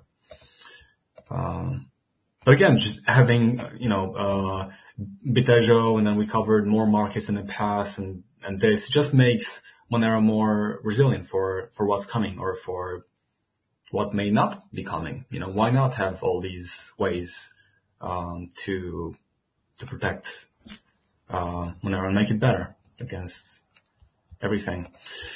I want to cover then MasterCard, and we've seen MasterCard in the past. I think they partner with Chainalysis in the past. I'm pretty sure I've seen a couple of pictures on the internet. But this time they partnered with Polygon to launch a Web3 musician accelerator program to help musicians in the scene and to educate them. They're going to release even an NFT collection called the MasterCard Music Pass for those that aren't selected for the program. And the aim is to provide hodlers with educational materials and unique resources through brand collaborations to help budding musicians learn about Web3 integrations with the music sector. And then it also says MasterCard has been actively furthering its involvement in the blockchain and crypto sectors. They joined forces with Coinbase in January 2022 to enable the use of MasterCard cards for purchasing NFTs. They partnered with Paxos to allow banks to offer cryptocurrency trading. They also launched a crypto fraud protection tool. So MasterCard is really going heavy into crypto and NFTs. Then of course we get these articles, and I think I might as well just talk about, slide this one over here. There we go. Again, people use the FTX collapse and all the bad things that have been happening in crypto to further. Actually, I lost my train of thought. I'll just read the title. Maybe it's going to come back. But the FTX collapse may boost further trust in crypto ecosystem. And if we scroll down, oh yeah, there we go. Because of regulations, right? So the FTX collapse, that's what I was going to say. So the FTX collapse and all the collapses that we've seen in the past with Luna, it's essentially going to help crypto in some sense, but in regulation wise, it's going to bring more regulation. And then it talks about, let me see where it was. Yeah, more traditional players are entering the space who can help to regulate the sector. This means players who understand regulations as well as the importance of clients, aggregation, stability, and execution. Explain Mohideen, a longtime participant in the venture sector and former director at Barclays and partner at the hedge fund, Brevan Howard. And even though the winds of crypto winter may be still blowing, but it doesn't seem to be stopping venture capital firms from piling into cryptocurrencies. And of course, to further down regulations, and I don't think this one talked about MiCA. I think it was the other article. So let's go into this one. There we go. The ECB, the European Central Bank official, urges CBDC development for the good of cryptocurrency and consumers. So they're pushing regulations. They're pushing CBDC to save us from cryptocurrency because, of course, they really care about it. But then they tax us on it because, of course, they like the money that comes from it and the profit, right? But ECB board member Fabio Panetta has woven his enthusiasm for blockchain technology and skepticism of cryptocurrency into an argument that supports both. Last year marked the unraveling of the crypto market as investors moved from the fear of missing out, I like this quote, to the fear of not getting out, he said. That observation served as a seg to an examination of the position that cryptocurrency should be left alone to burn rather than regulate at the risk of legitimizing cryptos. But this is a straw man that is immediately taken down. First, despite their fundamental flaws, it is not certain that crypto assets will ultimately self-combust. Then it talks about, there we go, MiCA, yeah. Having established the necessity of regulation, Panetta suggested that the European Union's markets in crypto assets MiCA legislation was an important step, but insufficient in regards to crypto asset lending or non-custodial wallet services. In addition, unbacked cryptos should be taxed in accordance with the costs they impose on society. Then it also talks about, and there's one more quote actually, trading in unbacked digital assets should be treated by regulators like gambling. But ultimately, even CBDC is backed by electricity because it's not physical. It's not like gold. It doesn't matter if we have electricity or not. Gold is not going to go away. So CBDC and crypto are kind of the same in this regard because online is on the internet. So, they're both backed by the internet. They're not backed by anything else. I'm sure that if you trade gold for CBDC, they're not going to like it. So it's an interesting statement. Then I want to talk about El Salvador and actually no, let's go to this one first right here. There we go. Because this one is a bit faster. Shiba Inu themed Bonk tokens are yielding nearly 1,000 for Solana liquidity providers. The meme coin is up over 150% in the past 24 hours and have recorded some of the highest trading volumes on Solana-based decentralized exchanges. So maybe in 2023 we should get off yielding and we should look into Monero, I think, and stack some more and be more careful with the yields because they do look very promising. And yeah, people made money in Bonk and Shiba, but be careful. Don't put more than you afford to lose. And hell is Bonk, man? I don't even know. Bonk. There's keep moving, man. Let's get through this and we'll jump into the spaces. Yep. Then let's talk about, and then I'll go back to El Salvador, and then that's it. So Bank of England answers professionals' questions about upcoming CBDC wallet. Of course, England wants a CBDC. They want a wallet proof of concept, POC, for the Bank of England, BOE. And they essentially provided questions about the project, and they have released the questions that they asked in this project. They asked like 20 companies. I think, no, maybe more. But 20 companies submitted their applications and handed in their questions before December 25th. Following this, the BOE published the questions asked by the competing providers and gave its answers that aimed to offer insights into the project. We're using the POC, which is the proof of concept wallet, to deepen our knowledge and understanding of how CBDC products could possibly interact with each other. And if you want to check it out, if you want to check out the questions, you can click on publish, and then you can read all the questions if you go down. And you can look into it. The last thing that I want to mention is El Salvador's Bitcoin strategy involved with the bear market in 2022. El Salvador made Bitcoin a legal tender, which some people see it as a positive thing. Some people see it as a negative thing. I think it's a positive thing overall, because it made people more aware of Bitcoin. But of course, it had problems with the IMF, and let me see where that was exactly. There we go. El Salvador's credit rating and ties with the IMF have suffered as a result of Bitcoin adoption. Local borrowers have been forced to charge higher interest rates as investors have become less willing to lend to the nation. Moreover, due to the significant risks to financial and market integrity, financial stability, and consumer protection, the IMF advised El Salvador to revoke Bitcoin's legal lender status due to its volatility as well as its usage in fraud and other criminal activities. Also, they're a poor country with one of the lowest rates of internet using the Americas. And as far as I know, actually a lot of people still don't know about Bitcoin, even though it's a legal tender now. So I'm really curious to see where this Bitcoin law that they passed is going to be headed in 2023, and what they're going to do with the bonds and everything that they have created. So yeah, we'll have to see in 2023. Now it's January, but this was a new section, everybody. I hope you enjoyed it. The links are in the description. And yeah, we'll see you next week. All right, man. All right, awesome. Thank you, Tony. Thank you, Nathan. Thank you, All guys. right. Enjoy the rest of your evening. All right. Bye-bye. All right. Yeah, we're going to jump into space. I don't know if anybody has, I see Houdini actually hung around. Wow. He made it through the news. Houdini Swap is in there. We'll jump in there and see if anybody has any questions to ask. All right, cool. We'll make All him right. co-host.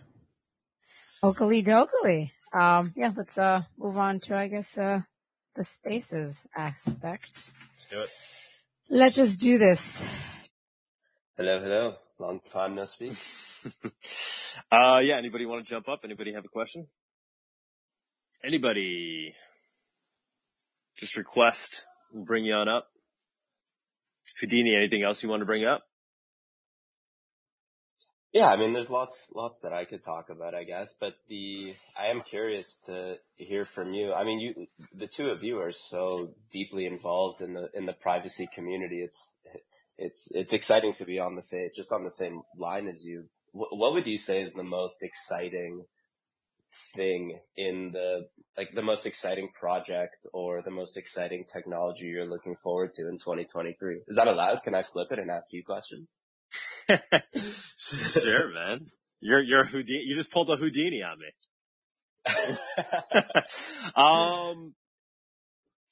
In terms of this year, obviously, so I'm Monero focused, right? So, I mean, what I'm most excited about is the fact that Monero is, I think, finally gaining some mainstream crypto attention.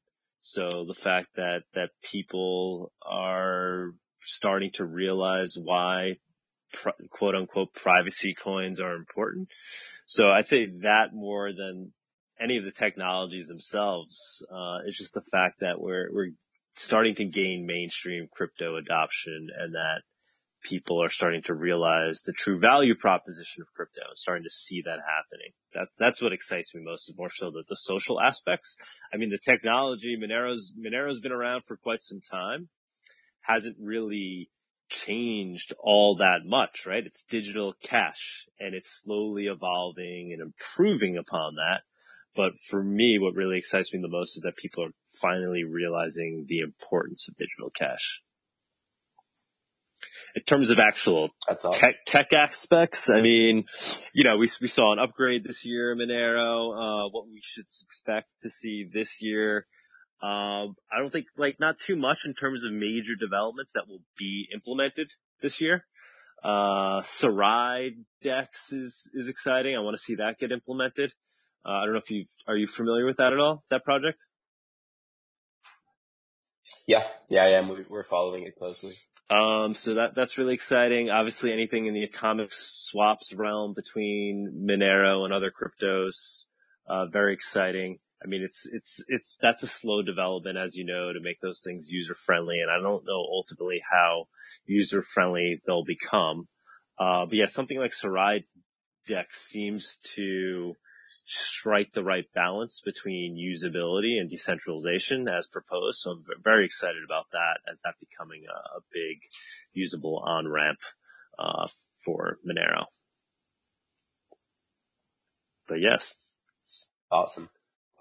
What do you think is the biggest barrier to mainstream adoption or recognition or appreciation of Monero or other quote unquote privacy tokens? Like, what is the biggest hurdle that we have to cross, do you think? I think it's just this apathy or this inability for people to truly understand the importance of cash itself, digital cash. So trying to change people's perspective and get them to realize why it's important. So everybody in their daily lives doesn't question, privacy is innate, right? This need for privacy. When we get up in the morning, you go to the bathroom, you close the bathroom door. Nobody, everybody does it, right? They innately want privacy. They don't want people, knowing their business. They don't want people knowing what they're thinking. People at the end of the day, they go home in their homes and they lock the door. People like privacy on a personal level, but for some reason that's been twisted in the marketplace in terms of how we perceive money and transactions. I think, up until this point in time, it's always been very innate in people to want privacy in that sector as well. But with things like social media and people becoming more exposed online, they've kind of given up all forms of personal privacy that traditionally they wouldn't have otherwise done. And that's kind of seeped into the area of transacting as well, where it's become commonplace to use something like a Venmo and literally broadcast what you're doing with your money, right?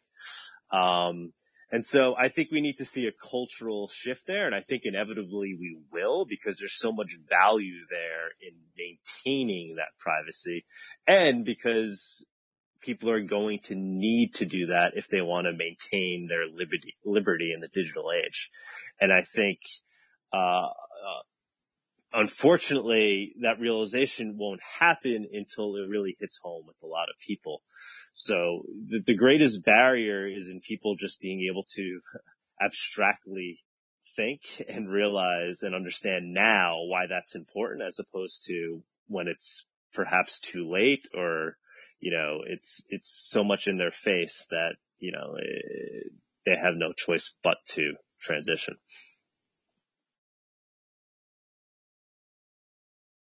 Yeah, 100%. Well said. Well said. I find the analogy that works really well for our audience is around the name tag of your net worth. Like when I used to, at one point in my career, I worked in banking, and I used to walk around in the financial district and see people who had fancy suits or whatever. And I used to imagine in my head, I don't know why, when I was a recent grad, whatever, but I used to imagine, I wish I knew how much that person made, or like what their net worth is.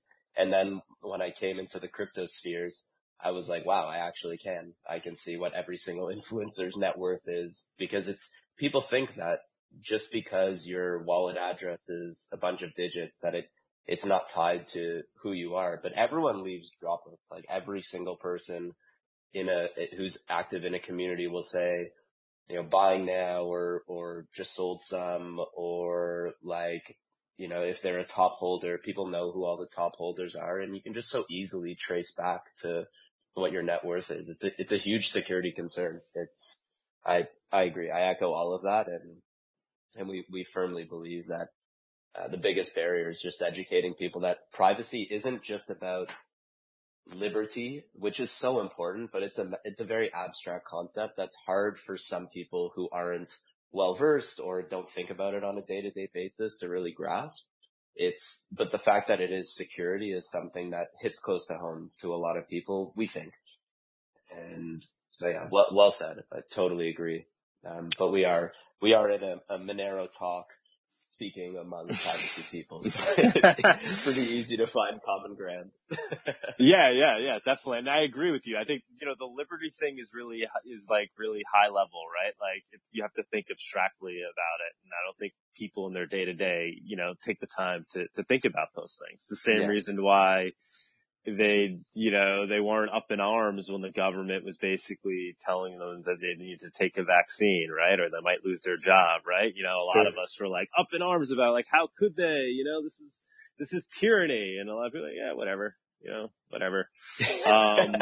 So, liberty doesn't really, when I ran for Congress in, over here in New York, and people say like, why are you running? And I'd go into this tirade on, why liberty, right? And how I feel like tyranny is encroaching upon us. I would 9 out of 10 people, their eyes would just roll, once in a while I'd get the guy who would understand me, and you'd be like, hell yeah. But most people, unfortunately, it's really sad it doesn't hit home, which is what makes it so dangerous these times that we live in, is because people are easily fooled, right? And it's not that people are dumb. It's like people are busy and they're trying to live their lives, and they've kind of been hoodwinked into this system. And, they have, they're worried about their families. They're worried about and they don't have time to kind of see the big picture and the trajectory of things. They just want to live their lives. So they're just start telling them about, we need to preserve liberty in the digital age. Like, what? So am I going to make more? If I buy Monero today, will it be worth more tomorrow? That's really all I care about, that to just explain why there's value in liberty. It's a stretch, but like you said, there's obvious things like security, right? So things like the trucker convoy, what we saw with that, that was a big wake up call with people. That people got. They Sure. understood, right? It was like very physical. They saw what happened. They saw these truckers out there. They saw this protest happen.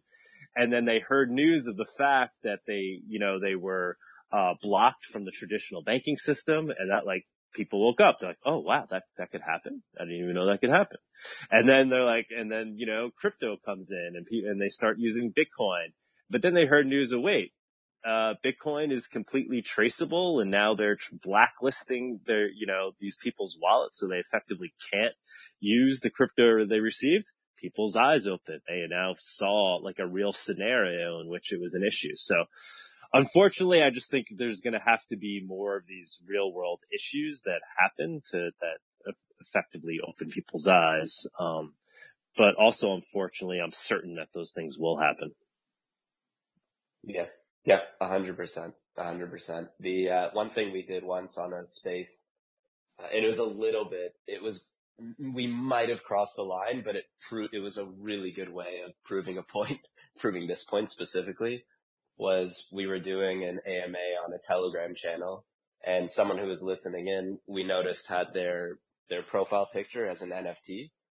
And we did it, like, we were very careful not to actually dox them, but what we did was live on the AMA, we spent less than 3 minutes, and within 3 minutes we knew all of their crypto holdings, and we were like, just having your PFP as your profile picture and without ever using Houdini Swap before, we were able to, in less than 5 minutes, figure out your entire net worth. We know that you are now a target of phishing scams, right? Like, you are now a target for so many different things because your wallet is just so easily identified to who you are. It's crazy. And then it gets even scarier. Like, I was saying this on our last, in our last conversation. I was saying that some of our users have told us stories where people have done that kind of exercise, figured out who they were, befriended them, figured out where they lived, right? Like, oh, I'm in this place. Where are you? Oh, I'm here too. Figured out where they lived, and some real dangers like stalking, bullying, whatever it is, or kidnapping or worse. And yeah, it's a real concern.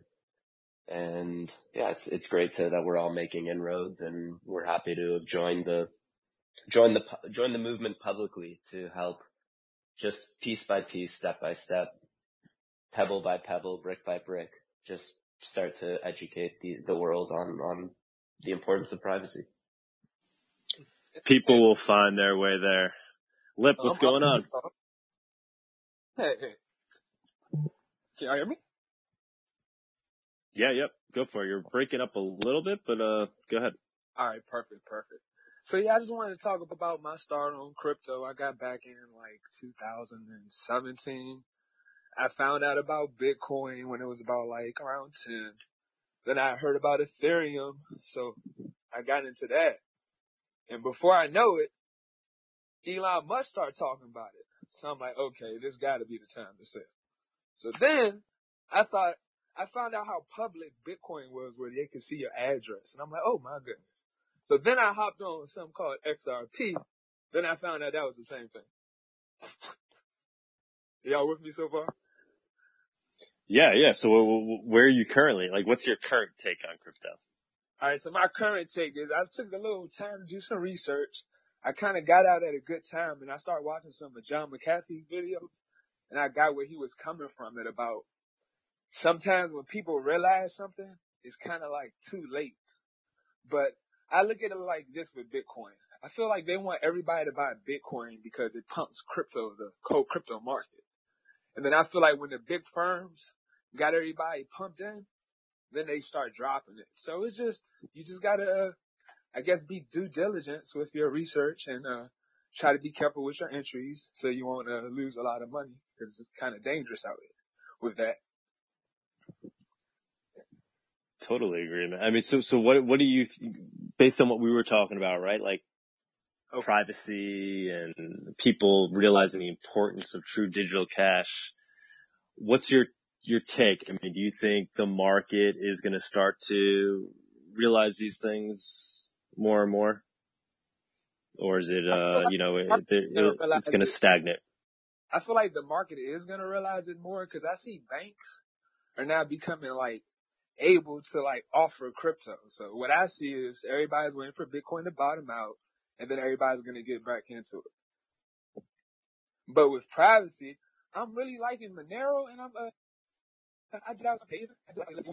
You could secure your worth or whatever, if I'm saying it right, and then hop in when you want to. Oh yeah, you're breaking up a little bit there. I think you were going to mention some other crypto, but it blocked you out. You can only say Monero in this room. No, I'm just kidding. Anybody else want to ask a question? Hey, Lip, you got anything else to say, man? Any other? Yeah, can you hear me now? Any other comments? Yeah, you're breaking up a little bit though, but go ahead. Let me try to turn my Wi-Fi on. Maybe use that. Can you hear me any better? Yeah, you're good enough. Sebastian, let me get you up here. Hey guys, thanks for letting me speak. What I wanted to say is that like for people who are supporting public blockchain technology such as Bitcoin, I always emphasize to them that they have to be honest about the fungibility problem, but I also want to apply that to Monero in other ways, such as, let's say there is one day there's an explosion of new users, and it's gonna happen in the near future, just like it happened, I think, in the private messaging apps space. I think it was WhatsApp updating its privacy policy that caused millions and millions of people to switch to Signal, and Signal couldn't handle that new inflow of new users, and they had a lot of trouble in the beginning. So one day this is going to happen to currency, and we're going to see a huge inflow of new users to Monero. And I wonder what's going to happen to the people that run their own nodes. Maybe they can't afford to upgrade the SSD or hard drives. And maybe some people will not want to spend more money to upgrade their nodes. Then it could cause a lot of problems with decentralization of Monero. So I wonder what you guys' opinions are on this possible future problem.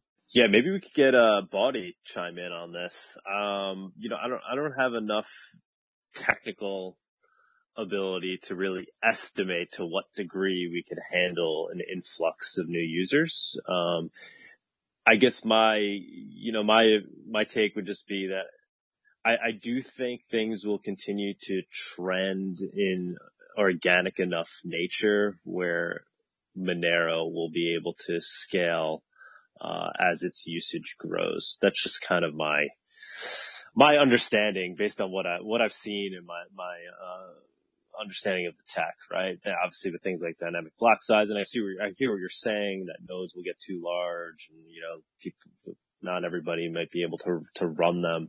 But I don't think the influx will be, kind of a tidal wave all at once to the point where the network wouldn't be able to respond. I just don't think it's going to happen that way.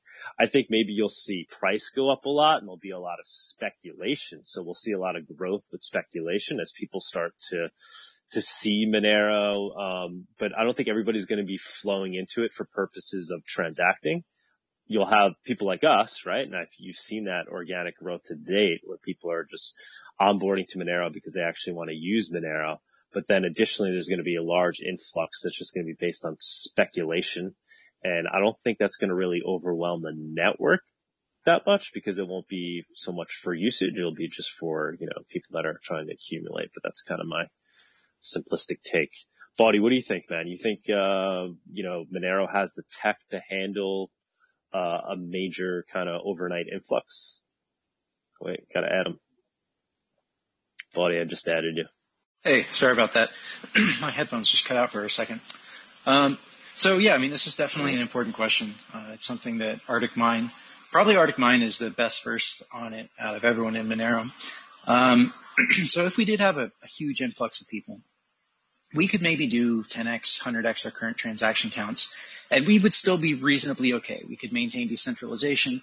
you're going to have a lot more people that need to run pruned nodes. Hypothetically, you could run Monero entirely as a network of pruned nodes. You could run the entire network as pruned nodes, and you would still be able to synchronize a full node. So there is a decent amount of overhead. But right now, it is true that Monero would not be able to handle Visa level transactions without some kind of significant centralization of the node structure. This is one of those things where hopefully as time goes by, as the continuous improvements happen with both CPU and bandwidth, especially bandwidth, hopefully that ends up buying us enough transaction capacity to compete with Visa in something like 20 years. So yeah, it's not a finished solution, right? We still have a number of things to do. Doug, your comments about how it's possible that we'll get a lot of influx if price starts increasing, that'll happen as speculation. My thinking on that is that they'll come for the speculation and then they'll stay because they start doing the mental exercise of, well, wait, I'm already in Monero. Why would I send Bitcoin? Why would I send Litecoin? Why would I send a transparency coin that's going to pwn my privacy when I have Monero already? Well, okay, well, I'll spend it here. I'll spend it there. And as people come for the speculation, they're going to start staying because they're going to realize, well, I might as well just spend it too. And that's kind of how, my journey from Bitcoin to Monero, transitioned was, I was like, okay, Bitcoin, I was almost a maximalist. Monero was cool. I got some.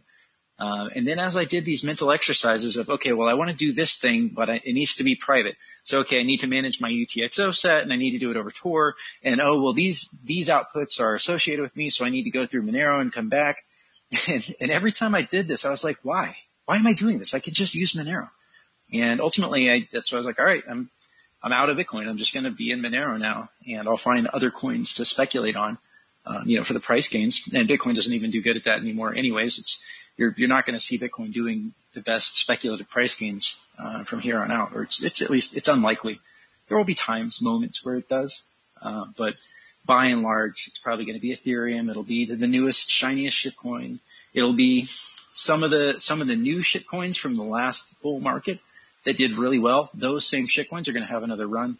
The shitcoins that we had from 2017, those are probably done, right? If they had a run in 2017 and they had a run this time, they're probably not going to have a third run. Yeah, that's kind of my thinking on whether or not we can handle an influx of people. We should be able to handle a pretty significant influx. We can easily do the level of transactions that Bitcoin is doing. But then maybe we'll need to hope for further developments in later years. Right. So that would be the level of transactions that Bitcoin is doing would be another, basically a 10x from here, right? Yeah. Yeah. So, I mean, if we're saying, we could handle that, then, I think that covers us pretty well in terms of what our expected growth can be, but who knows? At least for the next few years. It would be a good problem to have, that's for sure. Y'all were talking about, just generally privacy. If you think about before the internet, it's literally a federal crime to go open someone's mailbox, look at their mail, tamper with their mail, and, take their privacy away from them. It's a federal crime, and it's been very illegal. People have been prosecuted heavily for that. And now, these big corporations, Google and everyone, Microsoft, they see everybody's email. It's totally transparent for them. They don't have to get a warrant, nothing. So it's kind of funny how that transition happened over the years. Yeah, they use it to mine your data, to understand better what kind of ads are going to work on you. Yeah, Google, Microsoft. Yeah. You know what I do on YouTube questions now? I answer them randomly. They give me instead of being the guy that's their data point that says did not answer, because that's still data for them, I just select something random. Screw up their algorithm. Yeah, I mean, it's just the corporations and governments have an incentive to know as much about people as they can, right? There's a lot of value there. And traditionally we had protections in the Constitution, right? Things like the Fourth Amendment, in terms of protecting us from government searches and seizures. It's just not all of that's now transitioned over into the internet. It's just the development of tech is kind of ahead of everything else.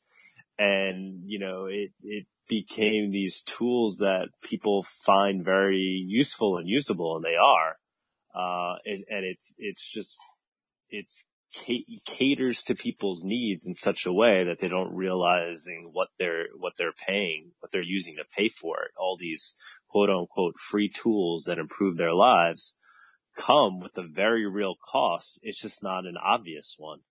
And because of that, they've kind of been hoodwinked into giving up their privacy and their data. Yeah, it's been a big problem with the internet because they figured out how to do the networking part of it before they had figured out how to do the privacy part of it.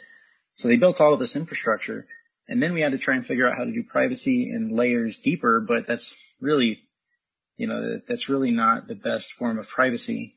Tor is good. It's better to use Tor than not to use Tor, but it has all kinds of problems. And the way just the entire infrastructure of the internet makes it very difficult to not be tracked. You have to take all these extra steps. And even then, you could still get compromised.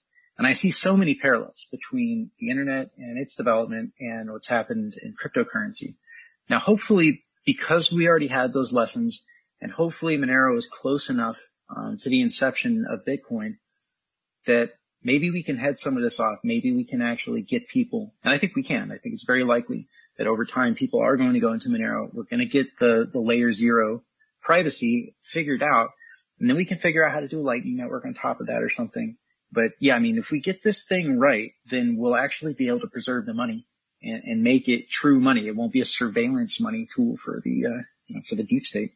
Totally, man. I see, Tivra's in the room. He's been in the room for most of the show. He had a great space the other day, just about privacy coins in general, privacy tech, and whether or not 2023 is the year of privacy coins. Tivra, you wanna jump up, say anything? Just giving us a high five and a love. All right, guys. Anybody else want to throw in any comments? Otherwise, we'll wrap it up. Just request to speak if you want to chat. Bueller. Oh wait, here we have somebody. Yeah, I could hear. Sorry, it might be it was been dropping off the whole time I was trying to connect. So if it drops, it's not me. Sorry, guys. So my question was for. He dropped off. Whatever question you asked, at least I didn't hear it. Maybe it was me. I don't know what's going on. He keeps getting booted. Let's try again, man. Sorry about that. I don't know what's going on. Hey, what's up, guys? I love the new framing of 2023, the year of Monero, or 2023, the year of privacy coins. I think it's a good marketing strategy. Almost like, is 2023 the year of desktop? We can do that every year until Monero is number one. Why not? Let's get it out there. Let's get the meme out there. It's crazy, right? That, the mainstream, like the crypto YouTubers, like the people that talk about all these random coins, they just still aren't really talking about Monero yet. Despite the fact that it's 100x during this bear market. Like, how are they still not talking about Monero? It's almost unbelievable to me. There's all of these influencers, and Monero is such a unique thing. And these people, all they do is live crypto, right? They make content and they read news stories, and like their job kind of is to help their followers orient themselves around the space to understand what's happening. And these guys still haven't found Monero. It's either ignorant as fuck, or nefarious, right? They've maybe not nefarious, but perhaps just greedy. Their sponsors. I don't know. Who knows, right? Could it be how they're finding their information? Like they're just kind of in these silos of like mainstream crypto media and they just never find their way to Monero. I definitely think there's some, manipulation happening there, right? Like we talk about Barry Silbert and all the influence he has on crypto. I think he's also in control of like a lot of the mainstream, quote unquote, mainstream media of crypto. So I think there's things going on there, but yeah, is it just maybe that they're just not finding their way to the info because of the silo that they're in? I don't think it's that nefarious. I just think there's not enough media in Monero. I mean, you should know you are one of the few shows out there, right? In comparison to Bitcoin, it's like 100 to 1. I mean, in articles, in shows, in media, in education, in a lot of stuff, right? So maybe it's just a lack of overall content will be my guess. Yeah, I mean, we've been around for years, you know, we've interviewed a lot of big names in the space. And yeah, I don't know, a lot of people just don't find it, don't come across the content unless they're like actively searching for it. It feels like. Tivro, what's up? There's also, go ahead, Bobby. Oh, hello, Douglas. It's an excellent show. Thank you for making it, and thank you for creating media about privacy. I just wanted to say that you mentioned that influencers don't talk so much about Monero, which is surprising. And I think it's probably still there is some, some taboo around privacy, which we really need to work to remove that taboo. You know, people associate it with stuff that they think it's a little bit shady. They're worried their name will be associated with stuff that is shady or whatever. And we just need to really convey this idea that privacy it should be basically we need to totally normalize it so that everything else will become the strange position and privacy will be the default position of everyone. For sure, man. For sure. Great space the other day. I wasn't able to join, but I listened to the recording. It's good stuff. Thank you so much. Have you always been a Monero guy? I know you're talking about privacy now. You're out there. Has it always been something that you saw as being the main ideal of crypto? You just haven't been out on the forefront talking about it, or maybe you have? What's your background?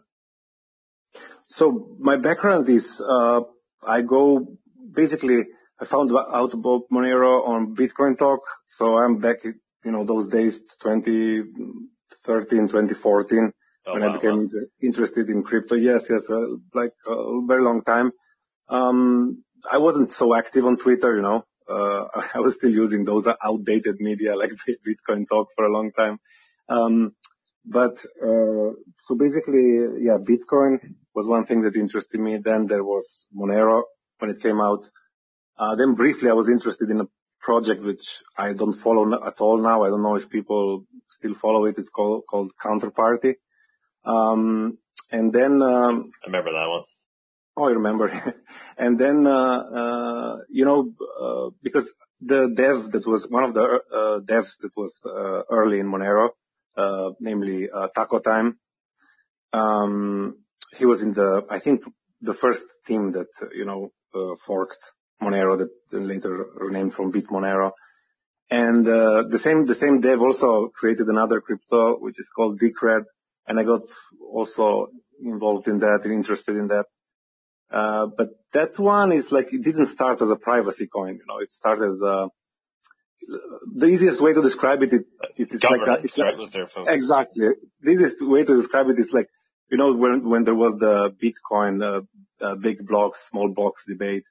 So back then, a lot of people were asking like, how do we decide which side should have,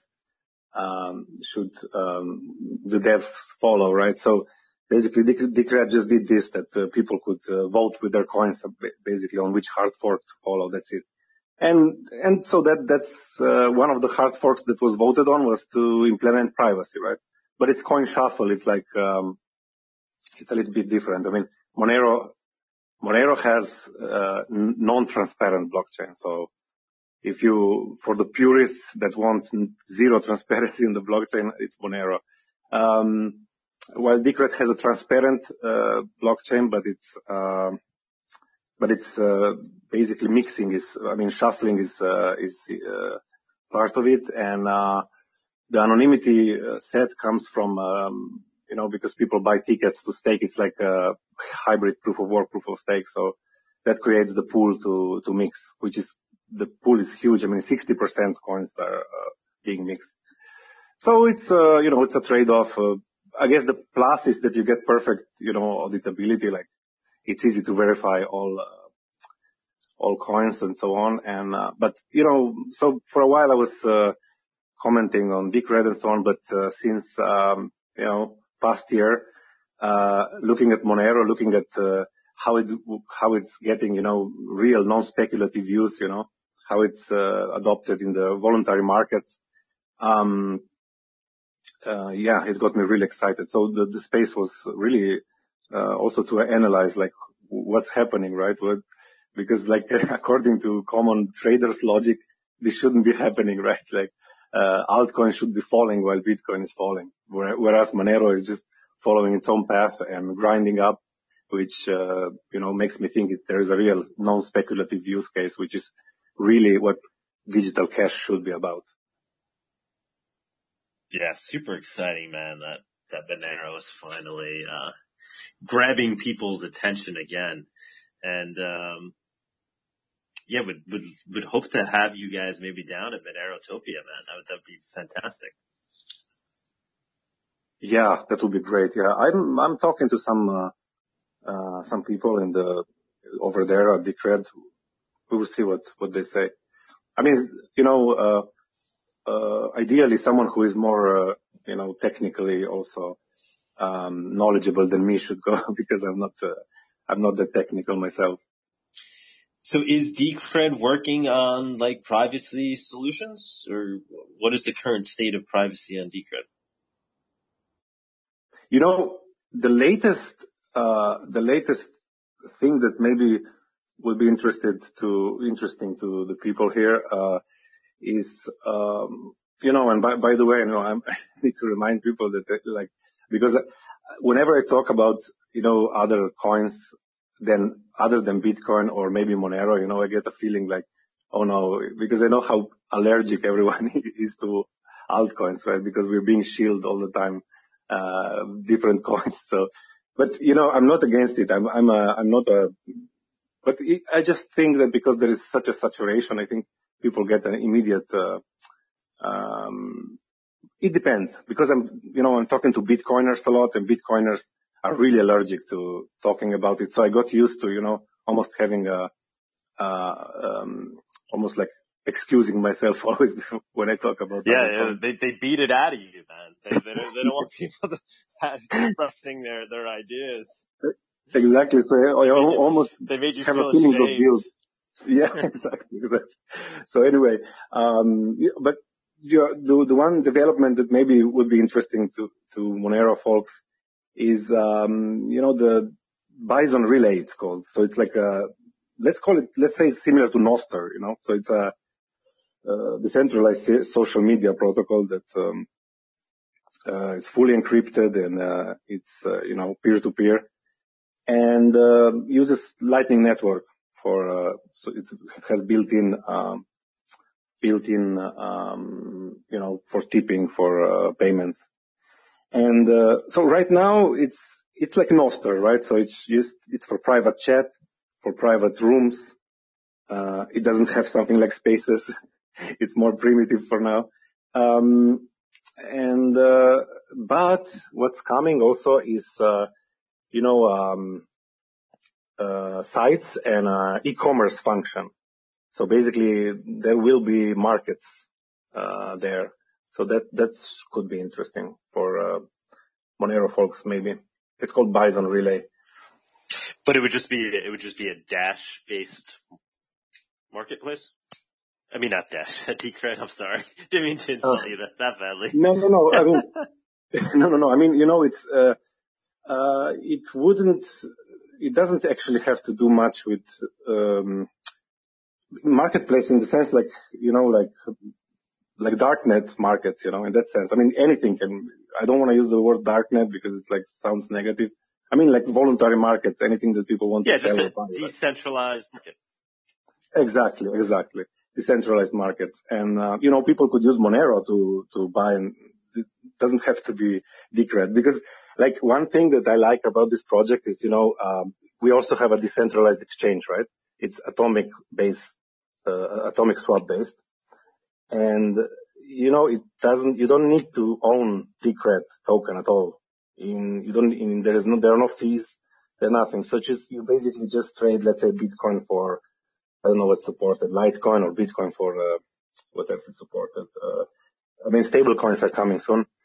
But basically, Litecoin, Dogecoin, and a few others are supported right now. Not so many, but it's really, peer-to-peer atomic swaps. And you don't need to hold Decred. You need to, it has nothing to do with Decred. Decred just funded it. And the same principle is operative here, but it uses Lightning Network basically to prevent spam, because or DDoS attacks and so on, because every request costs a little bit of, but really very low amounts paid in Lightning Network. Yeah, so some similarities to kind of the roadmap that Particle is taking. We had them on the other day. Oh, okay. I need to check that out. I just learned recently about another one. Let me check it. But that one runs on Bitcoin Lightning node, Lightning Network. Oh, it's called Damos. It's another one similar to the Bison Relay, but that one will run on Bitcoin Lightning. I need to check out Particle. Thank you. I didn't know about. Yeah. I meant similar in terms of the marketplace that they've built and stuff like that. Are you referring to Temenos? Temenos. I don't know what that is. Okay, I was just making sure. I thought that's what he was talking about. But hey, Doug, and hey, Metopia. I just got my mic working and I'm ready to talk. Are y'all ready for me? I don't know. What do you got? All right. I'm very positive on the movement. So I have good news for us on this part. If y'all noticed, we have a tail emission that just hit, I think, the end of last year. So what's happening now is the reason why the exchanges don't have no more Monero is because it's no more being made for a certain amount of time. I think Kevin Wad talked about it a lot too. He's a person that talks about Monero a lot. But so what I noticed too, this will get y'all real happy. If y'all notice, what's the bank? It's called the app is called Lamp Bank, but more of the story is, I don't want to say Grayscale, but it's what is it? Give me 1 second. I can think of the name of it. It's a big bank and they got give me 1 second. I'm about to look it up. Give me 1 second. Okay. Yeah, Kevin Wad. Kevin Wad's a good guy. I haven't seen him around recently. Yeah, I'm sad to hear that or notice that. But yeah. So the app is called Lampman Bank, and it's from Hey, while you're looking that up, go ahead. I got to run, but this has been, guys, I've really enjoyed, guys and girls, everyone. I've really enjoyed being here and listening in. Thanks for having me. If you don't mind, I'll just very quickly do a very quick shill of Houdini Swap, anonymous swap platform. Follow us at Houdini Swap on Twitter, same on Telegram, and follow us for updates and I'm sure we'll see you around. See you either in Mexico or sooner. Awesome, man. Yeah. Thank you so much for jumping on today and doing the interview, and hanging around. I know we do it's a long show. It's a marathon. In fact, I'm cooking breakfast as we speak now. I've moved on to the rest of my day. But yeah, would love to, I really hope to see you down in Mexico. And for anybody who's, listening in, I put the link into Monerotopia.com. We have the Monero conference that's taking place down in Mexico City in May. Obviously very much Monero focused, but we're also trying to get other projects as the privacy oriented projects involved. For example, like we're talking to Tivra here, we're talking about Decred. They might come down. There's a bunch of other, projects that are coming down. And we want to make it more about privacy tech, that the quote unquote privacy community in crypto really isn't all that large, right? So to then take that, what's already a small community and, make that tribal as well, I think only ends up hurting ourselves. So we're trying to kind of unite people around the ideas of digital cash, no matter what form you're interested in. And then hopefully, all roads lead to Monero. So, thank you so much. I think actually we'll take, okay. Well, we'll let you finish up with the comment and then we're going to close it out. Just, sure. So go ahead. All right. So yeah, I'll make it quick. So Goldman Sachs, you heard of Goldman Sachs, right? Most certainly have, yes. All right, so Goldman Sachs offers this banking for their high net individuals, sad to say, of how it's biased. But so how they do it is when some of them want to make like purchases into crypto, they use Monero so they can have privacy. And then I was looking up, it's up there and on Wikipedia and Google if you want to look into it. Please look into it. So what I found out was they had to buy a certain amount of it to try to keep the price steady and to protect against arbitrage, if I'm not mistaken. So what I'm basically saying is high net individuals and the banks, Goldman Sachs, are definitely looking into crypto. Now, look at it this way. Why would any bank want everybody to see what's their holdings so they could get shorted and so they could lose capital? No. So what I'm saying is the big banks are into crypto right now. And what they're doing is they're waiting for, the right opportunity to make certain positions, and then they're going from there. So I feel like Monero is going to be one of the cryptos that's going to have the longest staying power. And this is when people are going to get into Monero. When Monero hits about like 16K, it could be a year, it could be 4 years. But when Monero hits the price of Bitcoin, that's when everybody's going to want to get into it. But we all know that's kind of like the worst price entry if you're going to hop into it at 16,000 when we have it right now about $100 price range. So that's just my take on it. Lip, I love what you're saying, man. That sounds bullish as bullish can be. And then I'll leave it on this. So the biggest fork that I like of Monero right now is Havana. And the reason why I'm looking at Havana so much like that, Haven. I wish Havana and Haven, and Cake is already doing it. We're all like integrate. So like, what I mean by that is, I would like Cake to make like an integration where you could connect your Cake wallet to different DEX and do it decentralized. Basically what I'm saying is, when a lot of people want to get crypto, they got to hop on the exchange. And basically you're putting your money into one of their wallets. You don't know what they're basically doing with it. The future I see is atomic swaps. So like, let's say I have Monero right now and I want to trade my Monero for, what is it? I think Haven got a dollar version of there. So let's say I want to hop in that right now. And then let's just say a month later, Monero might go down to about like $110.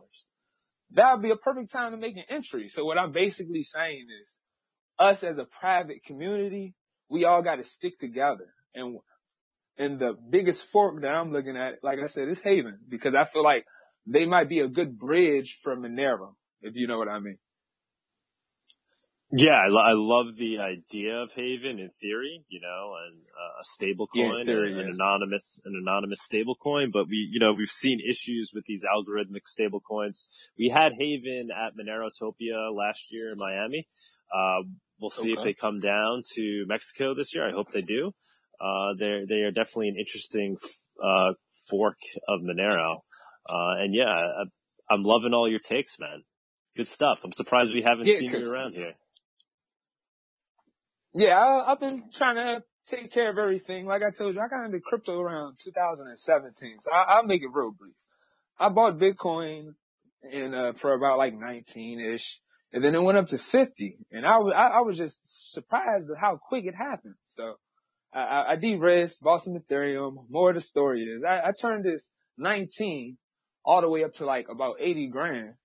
And then I hopped into XRP. But the more of the story is, once I found out how public everything was, that's when I found Monero. And that's been the best bet, honestly, with damn anonymity. And then its emission rate.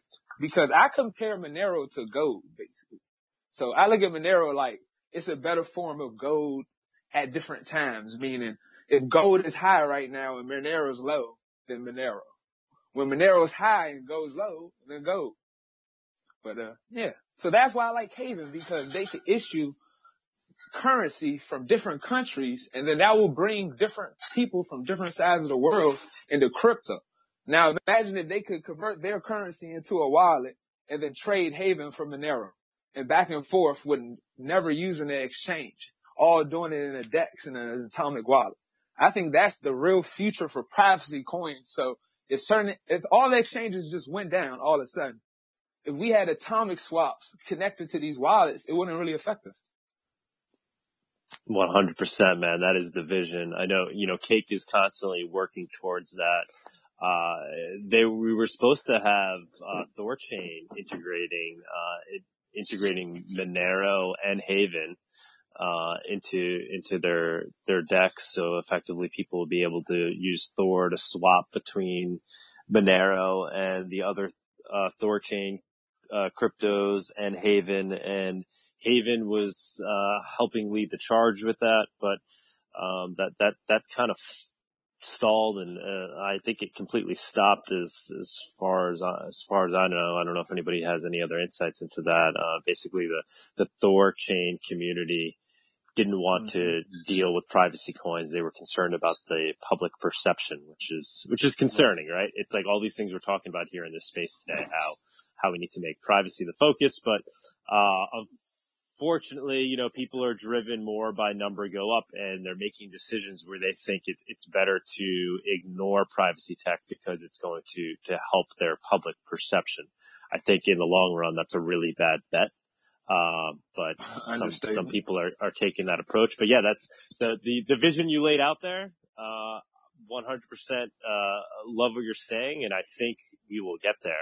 That is the way, right? So we'll all have our Cake wallet, our Monero Uju wallet, whatever it may be. And then we're storing our coins there, using our coins there, and essentially anonymously swapping into and out of other cryptos in a decentralized way, in a user-friendly way, right in our wallet. Haveno, that's still being worked on. So I think the guys that were the guy who was originally heading up the project dropped out. There was concerns over the fluctuation in the price of Monero, and he was getting funded in Monero, and he basically said he couldn't afford it anymore, and not enough money was raised. But Cake stepped in, and they took over the development of that project. Vic took over the development of that. Initiative. Yeah, he's funding that, so we should, you know, that's moving ahead as well. So there's just another decentralized exchange option. I'm seeing a crying face from Sebastian. I don't know. Did I say something wrong? Guys, I'm gonna wrap it up unless anybody has any last statements they want to say. Anything to, you know, correct the record, anything you want to put out there. All right, guys, we're going to wrap it up.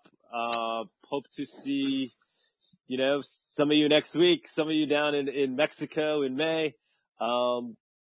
Let's make 2023 the year of the Monero.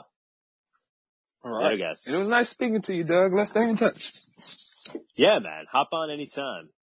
Kivra, thank you so much for jumping on today. Bawdy, as always, man, thanks for bringing the information. And thank you to everybody that joined us today.